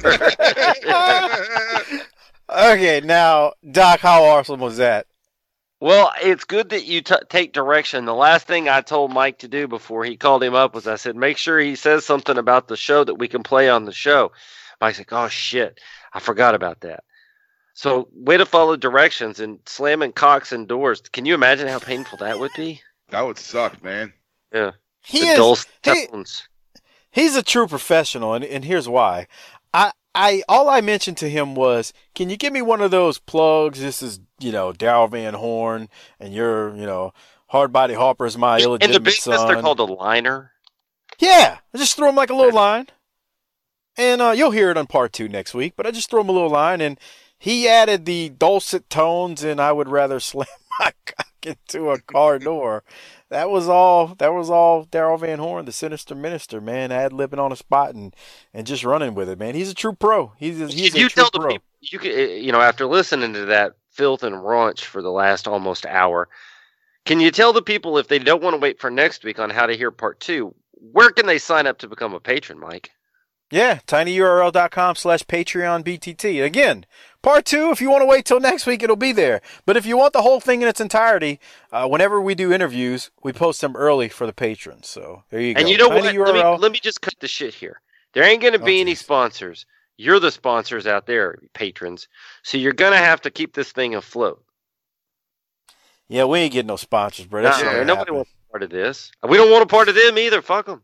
Yeah. Well, I kind of do want Blue Chew if they'd ever get back to me. They don't like you. Big pills. Okay. All right. That's not what you told me Mrs. Doc said, but okay. They got a commercial during Ring Warriors. Dude, I saw that. That the first week. Why is every other wrestling fan but me a limp-dicked motherfucker? Apparently so. Jesus Christ. That's what I was thinking. Bro. Apparently fucking Marks can't get it up. Maybe that's why Casper never sold any mattresses. they were advertising to the wrong demographic, Doc. Is that what you're saying? Yeah. What we need to find is some of the like sweatpants with super elastic middles. That's what Jesus Christ. And maybe a hand wipe that works on those extra hard Cheeto stains that you get on your fingers. That's nice. Jeez, that's great, Doc. All right, everybody. Before we get out of here, remember, don't forget the holidays. Oh my God, the holidays are really upon us. They're coming, man. Dude, they ain't coming. It's here. What I tell you, man. Last night was Halloween, and my mother-in-law was in there watching a Hallmark Christmas movie, dude. What the fuck, dude? That That's it. sucks. That's There's no Golden Girls. There's no Cheers. None of that is on a Hallmark channel now. It's that shit. For the past 2 weeks, they've been doing it. Harper, we got a long way to go, bro. It's only November 1st as of tonight. We got when this show airs, this show will air 2 weeks before Thanksgiving. The holidays are here, bro. It's upon us. We cannot avoid it. The Christmas carols, all that bullshit has started, pal. Yeah. It's crazy. Dude, the only thing worse than fireworks and fake patriotism is fucking Christmas music. Dude, you are shooting right now. For real. That's 100% true. I had one person ask me at work today, how soon do you get your Christmas shopping out the way? I was like, motherfucker, I don't do Christmas shopping. I go online, buy 1 or 2 things for these old snot-nosed ass kids, and that's a fucking wrap. Do you think I go out and buy shit for family members? Fuck no. Your kid gets as old as yours are. Your best move is to just buy some extra memory for the iPad. Sasha's on the other side of this door. She's Sucking getting her hot. teeth. Yes! She's pissed. Tell her to keep her Uggs to herself, and she can even. You can't even hear her. And her exact response to one of my comments just now was, ugh. What is it with these broads and ugh? I can't even. That's the other one. Girl, shut the front door. Stop it. What the? Here's one white girls. I don't know. Sasha's pretty white too, though. What the fresh hell? I ain't never heard that one. Yeah, that's a real Becky. I haven't heard that one. That's a real Becky one. What the? Say that again. What the fresh hell? Hey Doc, what's that one you told me like a year or two ago? You said when it's like the holidays. Like let's say we're watching a football game on Thanksgiving. It's always at the Cowboys game like this, and they have some kind of singer singing. Everything just looks so good. I just don't know. No. Like let's say Britney Spears is singing during halftime, and then they'll go, what's that? Is Britney singing? What is this first name basis? Singing? Bitch, if you're on first name basis with Britney Spears, hook me up. Otherwise, shut the fuck up. I hate people like that, bro. They're like, I'm gonna go outside and try to catch a cigarette, and maybe huff some gas before this third quarter starts. When they call like Drew Brees Drew, but they went to high school with him. Yeah, you don't know him, and he don't know. Okay. All right. Before we get out of here, remember, use the Amazon referral link. The holidays are here. That's where I was going with that originally. It's tinyurl.com/BTT Amazon. You can buy anything and everything on Amazon. So please use it every single time you shop on Amazon. Give it to your wives, girlfriends, side pieces, whatever you want to call it. Again, it's tinyurl.com/BTT Amazon. And then a couple of quick shout outs. Let me tell you something. If you don't buy that trash bag side piece that you're banging a Christmas present, you're never going to hear the end of it. Yeah. I love it. What'd you say, Harper? You got to get those. What's those fucking balls you throw in like in the bathtub? Those like soap balls. Tide Pods? Yeah. Harper, when are we gonna do we gotta do that patron episode you requested last week about broads trying to hijack Halloween. We can do it right now. Oh no! Kayfabe, brother, kayfabe. He's got to run. That's why we can't do it now. But again, real quick, check out the wrestling podcast about nothing with ROH's Brian Malonis and Mike Crockett every single Monday. Again, they had on Beer City Bruiser a few weeks ago, so check it out. They're doing some classic stuff, current stuff. Really, really good show by two great guys. Again, it's the wrestling podcast about nothing, the WPAN. Search them wherever you get your podcast from. And then one other shout out to our Vantage Point, the Retro Wrestling Podcast. podcast. Guys that plug us, so we plug them, and it's a good show. Run by Joe Murata and Michael Quinn as they give their take on the northern side of pro wrestling's history. Just a little bit classier, a little bit more professional, but they do their thing, and again, it's up north. So check them out. Our Vantage Point, the Retro Wrestling Podcast. I'm all tuckered out. We got to get out of here. I do want to say this. I am about to throw it to the patrons of the quarter, Gerald Green and at Thin Man Within, Mark Wilson. So hang tight for that. Harper, you got anything else before we get out of here? If not, hit the tagline, pal. Fuck it, bitch.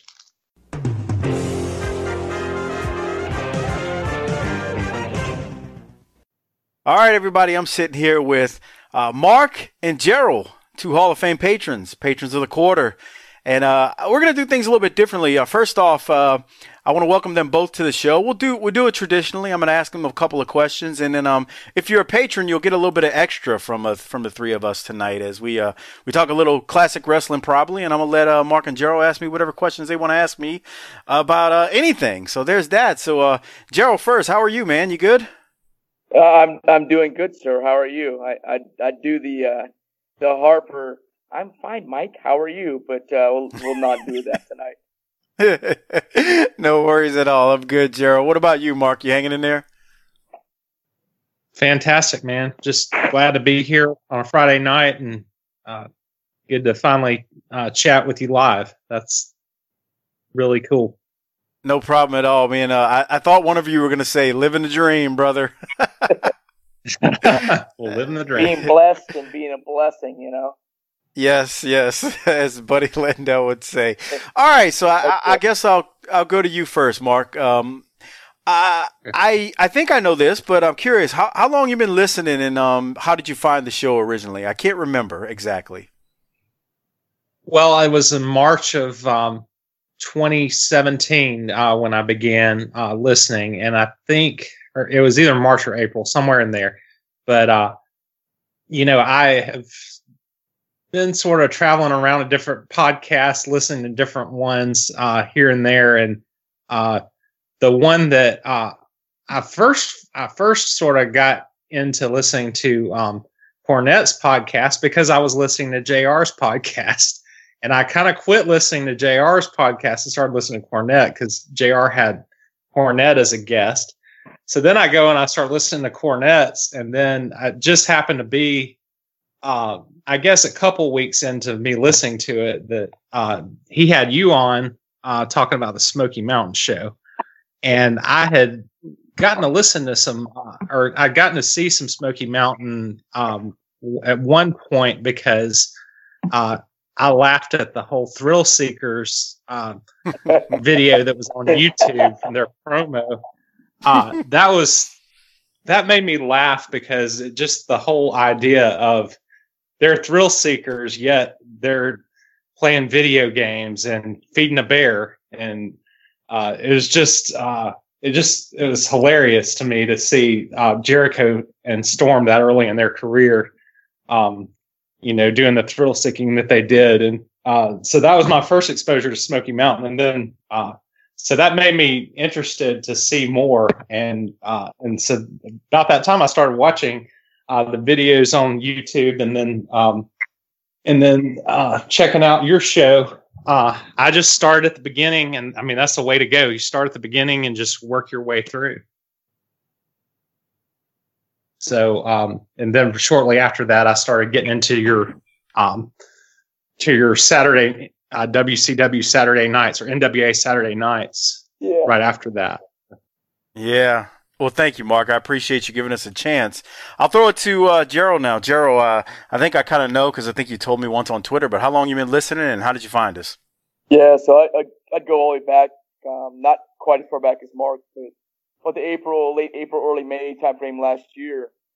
And you co-hosted on Mr. Cornette's show, and who wouldn't want to hear and listen and learn from Jim Cornette? I mean, the great Jim Cornette. Who wouldn't want to listen to him?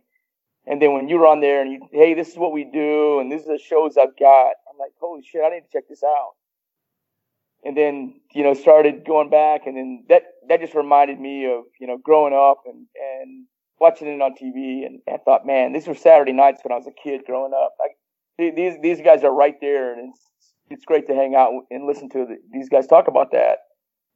And then, yeah, and I felt bad, like, well, shit, these guys are giving me this, 2 free shows a week. I better, man up and pay up a little bit and get them off my back for, hey, we give you this free stuff now. So, and go out there and contribute what I really should be contributing to what a great show. And I mean, people always say, hey, the three, you got patrons come on, and, I'm not going to bust anybody's balls, and I'm not going to go on and do any of that, because you guys this is a second job for you guys. So you're given, 100% and then some, to this. And so that's why I continue to listen. So, goddamn, it's great to, to hang out with you guys twice a week. So. I appreciate it. And I thank you very much for that. Yeah, we have fun. It's like you said, it's a trip down memory lane. It's reliving your childhood in a way. And then, you get to listen to Ric Flair promos every single week and just lose your mind behind that. That's right. But, and answer the question to what's causing all this. Right. Gerald, there was a time where Gerald would send me probably twice a week on Twitter a "what's causing all this" tweet. It would be funny. I would laugh. I'd open it up and see it and just start laughing hysterically because you picture Rick and you can hear Rick saying it. What's causing all this? Woo! And it's just. It's gold. So, no, man, I appreciate that from both of you guys. All right. So I'll ask, Mark, do you want to cut a promo on Doc?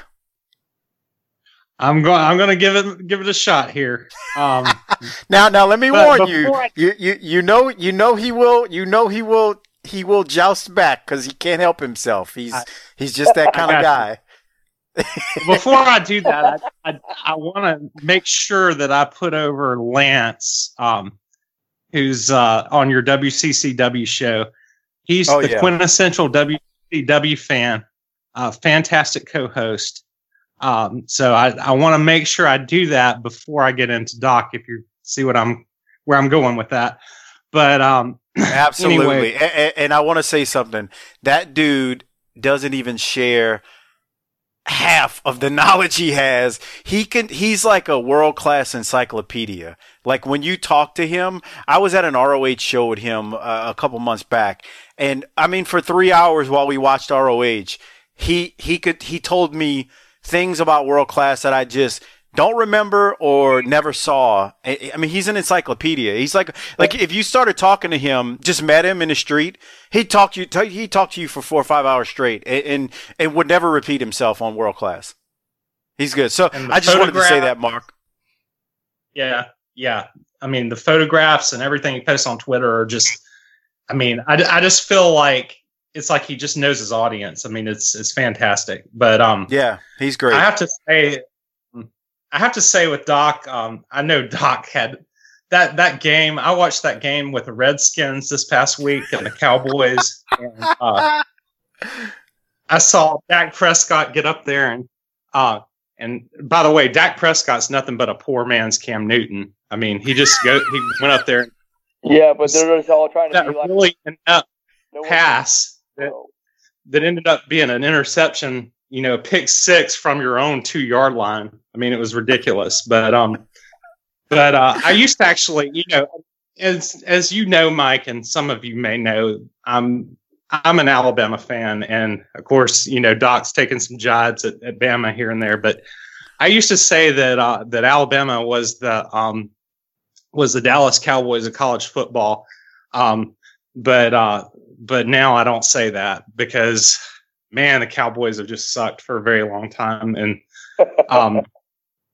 the other thing about Doc that I've got to mention, mainly happened on the Smoky Mountain show more than any of the other ones. But setting aside the Urban Dictionary thing this past week with the Pop-Tart, when he would get on there and just do that stupid Pop-Tart gimmick every week, I mean, I would just shake my head. I was like, this is like the dumbest gimmick ever. And our buddy Armando Martinez likes to also mention about how what kind of Texan would marry a feminist and he doesn't not shoot guns. Go ahead. Go on. I don't know if he's like an Austinite or what, but I don't know if he's from Austin or he went to University of Texas because, a buddy of mine went to grad school there and he used to tell me about, the feminists and all that are there. And I don't know if he married one of those girls or not. And I mean, far be it from me. Whatever work you have to use to end up with a woman. I mean, I've done the work over the years, with church girls, and of course you got to wait a lot longer for those kind of girls. But I've done that stint over the years, so I guess I shouldn't judge them too much for that. But anyway, there you go. That's my effort on that. So. Oh, Doc loves to play around on the show. That's all I'll say. Believe nothing he says other than the fact that he can be a jackass sometimes. That's the best way I can put it with him, because he loves just saying things for shock value. He is. I don't watch him anymore, but Doc is truly like Skip Bayless of Pro Wrestling Podcast. That's probably the best way to describe him. But I hear you there, Mark. Gerald, do you want to cut a promo on Doc at all? No, not really. I mean, anybody that can get on the show with, two guys that, as Doc always says, hey, you listen, you two flat back bumpers, and still keep a straight face about it, and or can drink a beer or two or 17 and still stay kind of sober and talk about the show. Nah, I ain't gonna bust his balls. I will say this. That's a true story. He can put a lot of beer down. He really can. That's not an act. That's a legitimate deal with him. He can put beer down. Me, not so much. And he truly exaggerates the amount of Hennessy that I drink. It is nowhere near what that fool likes to portray. Don't get me wrong. I've had my share here and there, but I do not drink it as much as either I have implied or he definitely tries to imply. So yeah. All right. Well, I appreciate that. That's going to wrap up this segment of the show. So let's.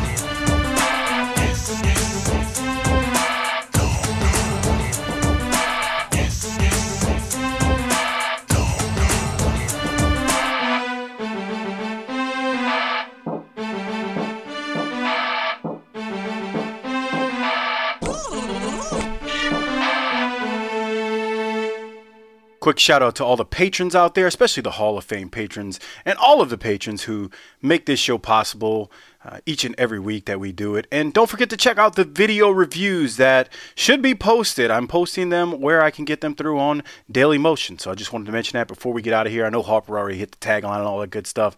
And just wanted to remind you, though, check out the videos that I am posting, because if I can get them through, I post them for you to not only enjoy the podcast reviews, but actually to see the visual of the promos that we are discussing, and maybe clips of some of the matches and finishes and all that good stuff. And lastly, special shout out to all of the Hall of Fame patrons out there on this lovely November 2nd, 2018. I want to say thanks to Josh Dunn, Ryan Ashby, good old Justin, K_row86, Disrespectfully Classy, Marky Blassie, Robert Smith, Joseph Ice, Tim Orechi, Adam Price, Brian Evans, Mark Wilson, Armando Martinez, Dave Jordan, Jesse Jacobs, Josh Fields, Chris Meyer, Gerald Green, Mitchell Johnson, Mike Prue, Will Parker, Jeremy Bryant, Classy Alex, Slider91 US, David DeVries, Frog Zeppelin, SV Pagem, Bill Salsa, Big Rich, at Spyboy Sports Cap, Ari Miller 39, Dustin Roberts, Jay Shiny 21, Ruben Espinoza, JMM 7530, Merciless Jones, Jesse Lucas, Chris Browning, Justin_Andretti, Coleman 822, Marty Howell, and T-Hog94. Thanks for being Hall of Fame patrons. And remember, guys, don't forget to check out those video reviews now up on Patreon, just for patrons. All patrons, that is. So thanks again. Have a great week, and we will catch you next time.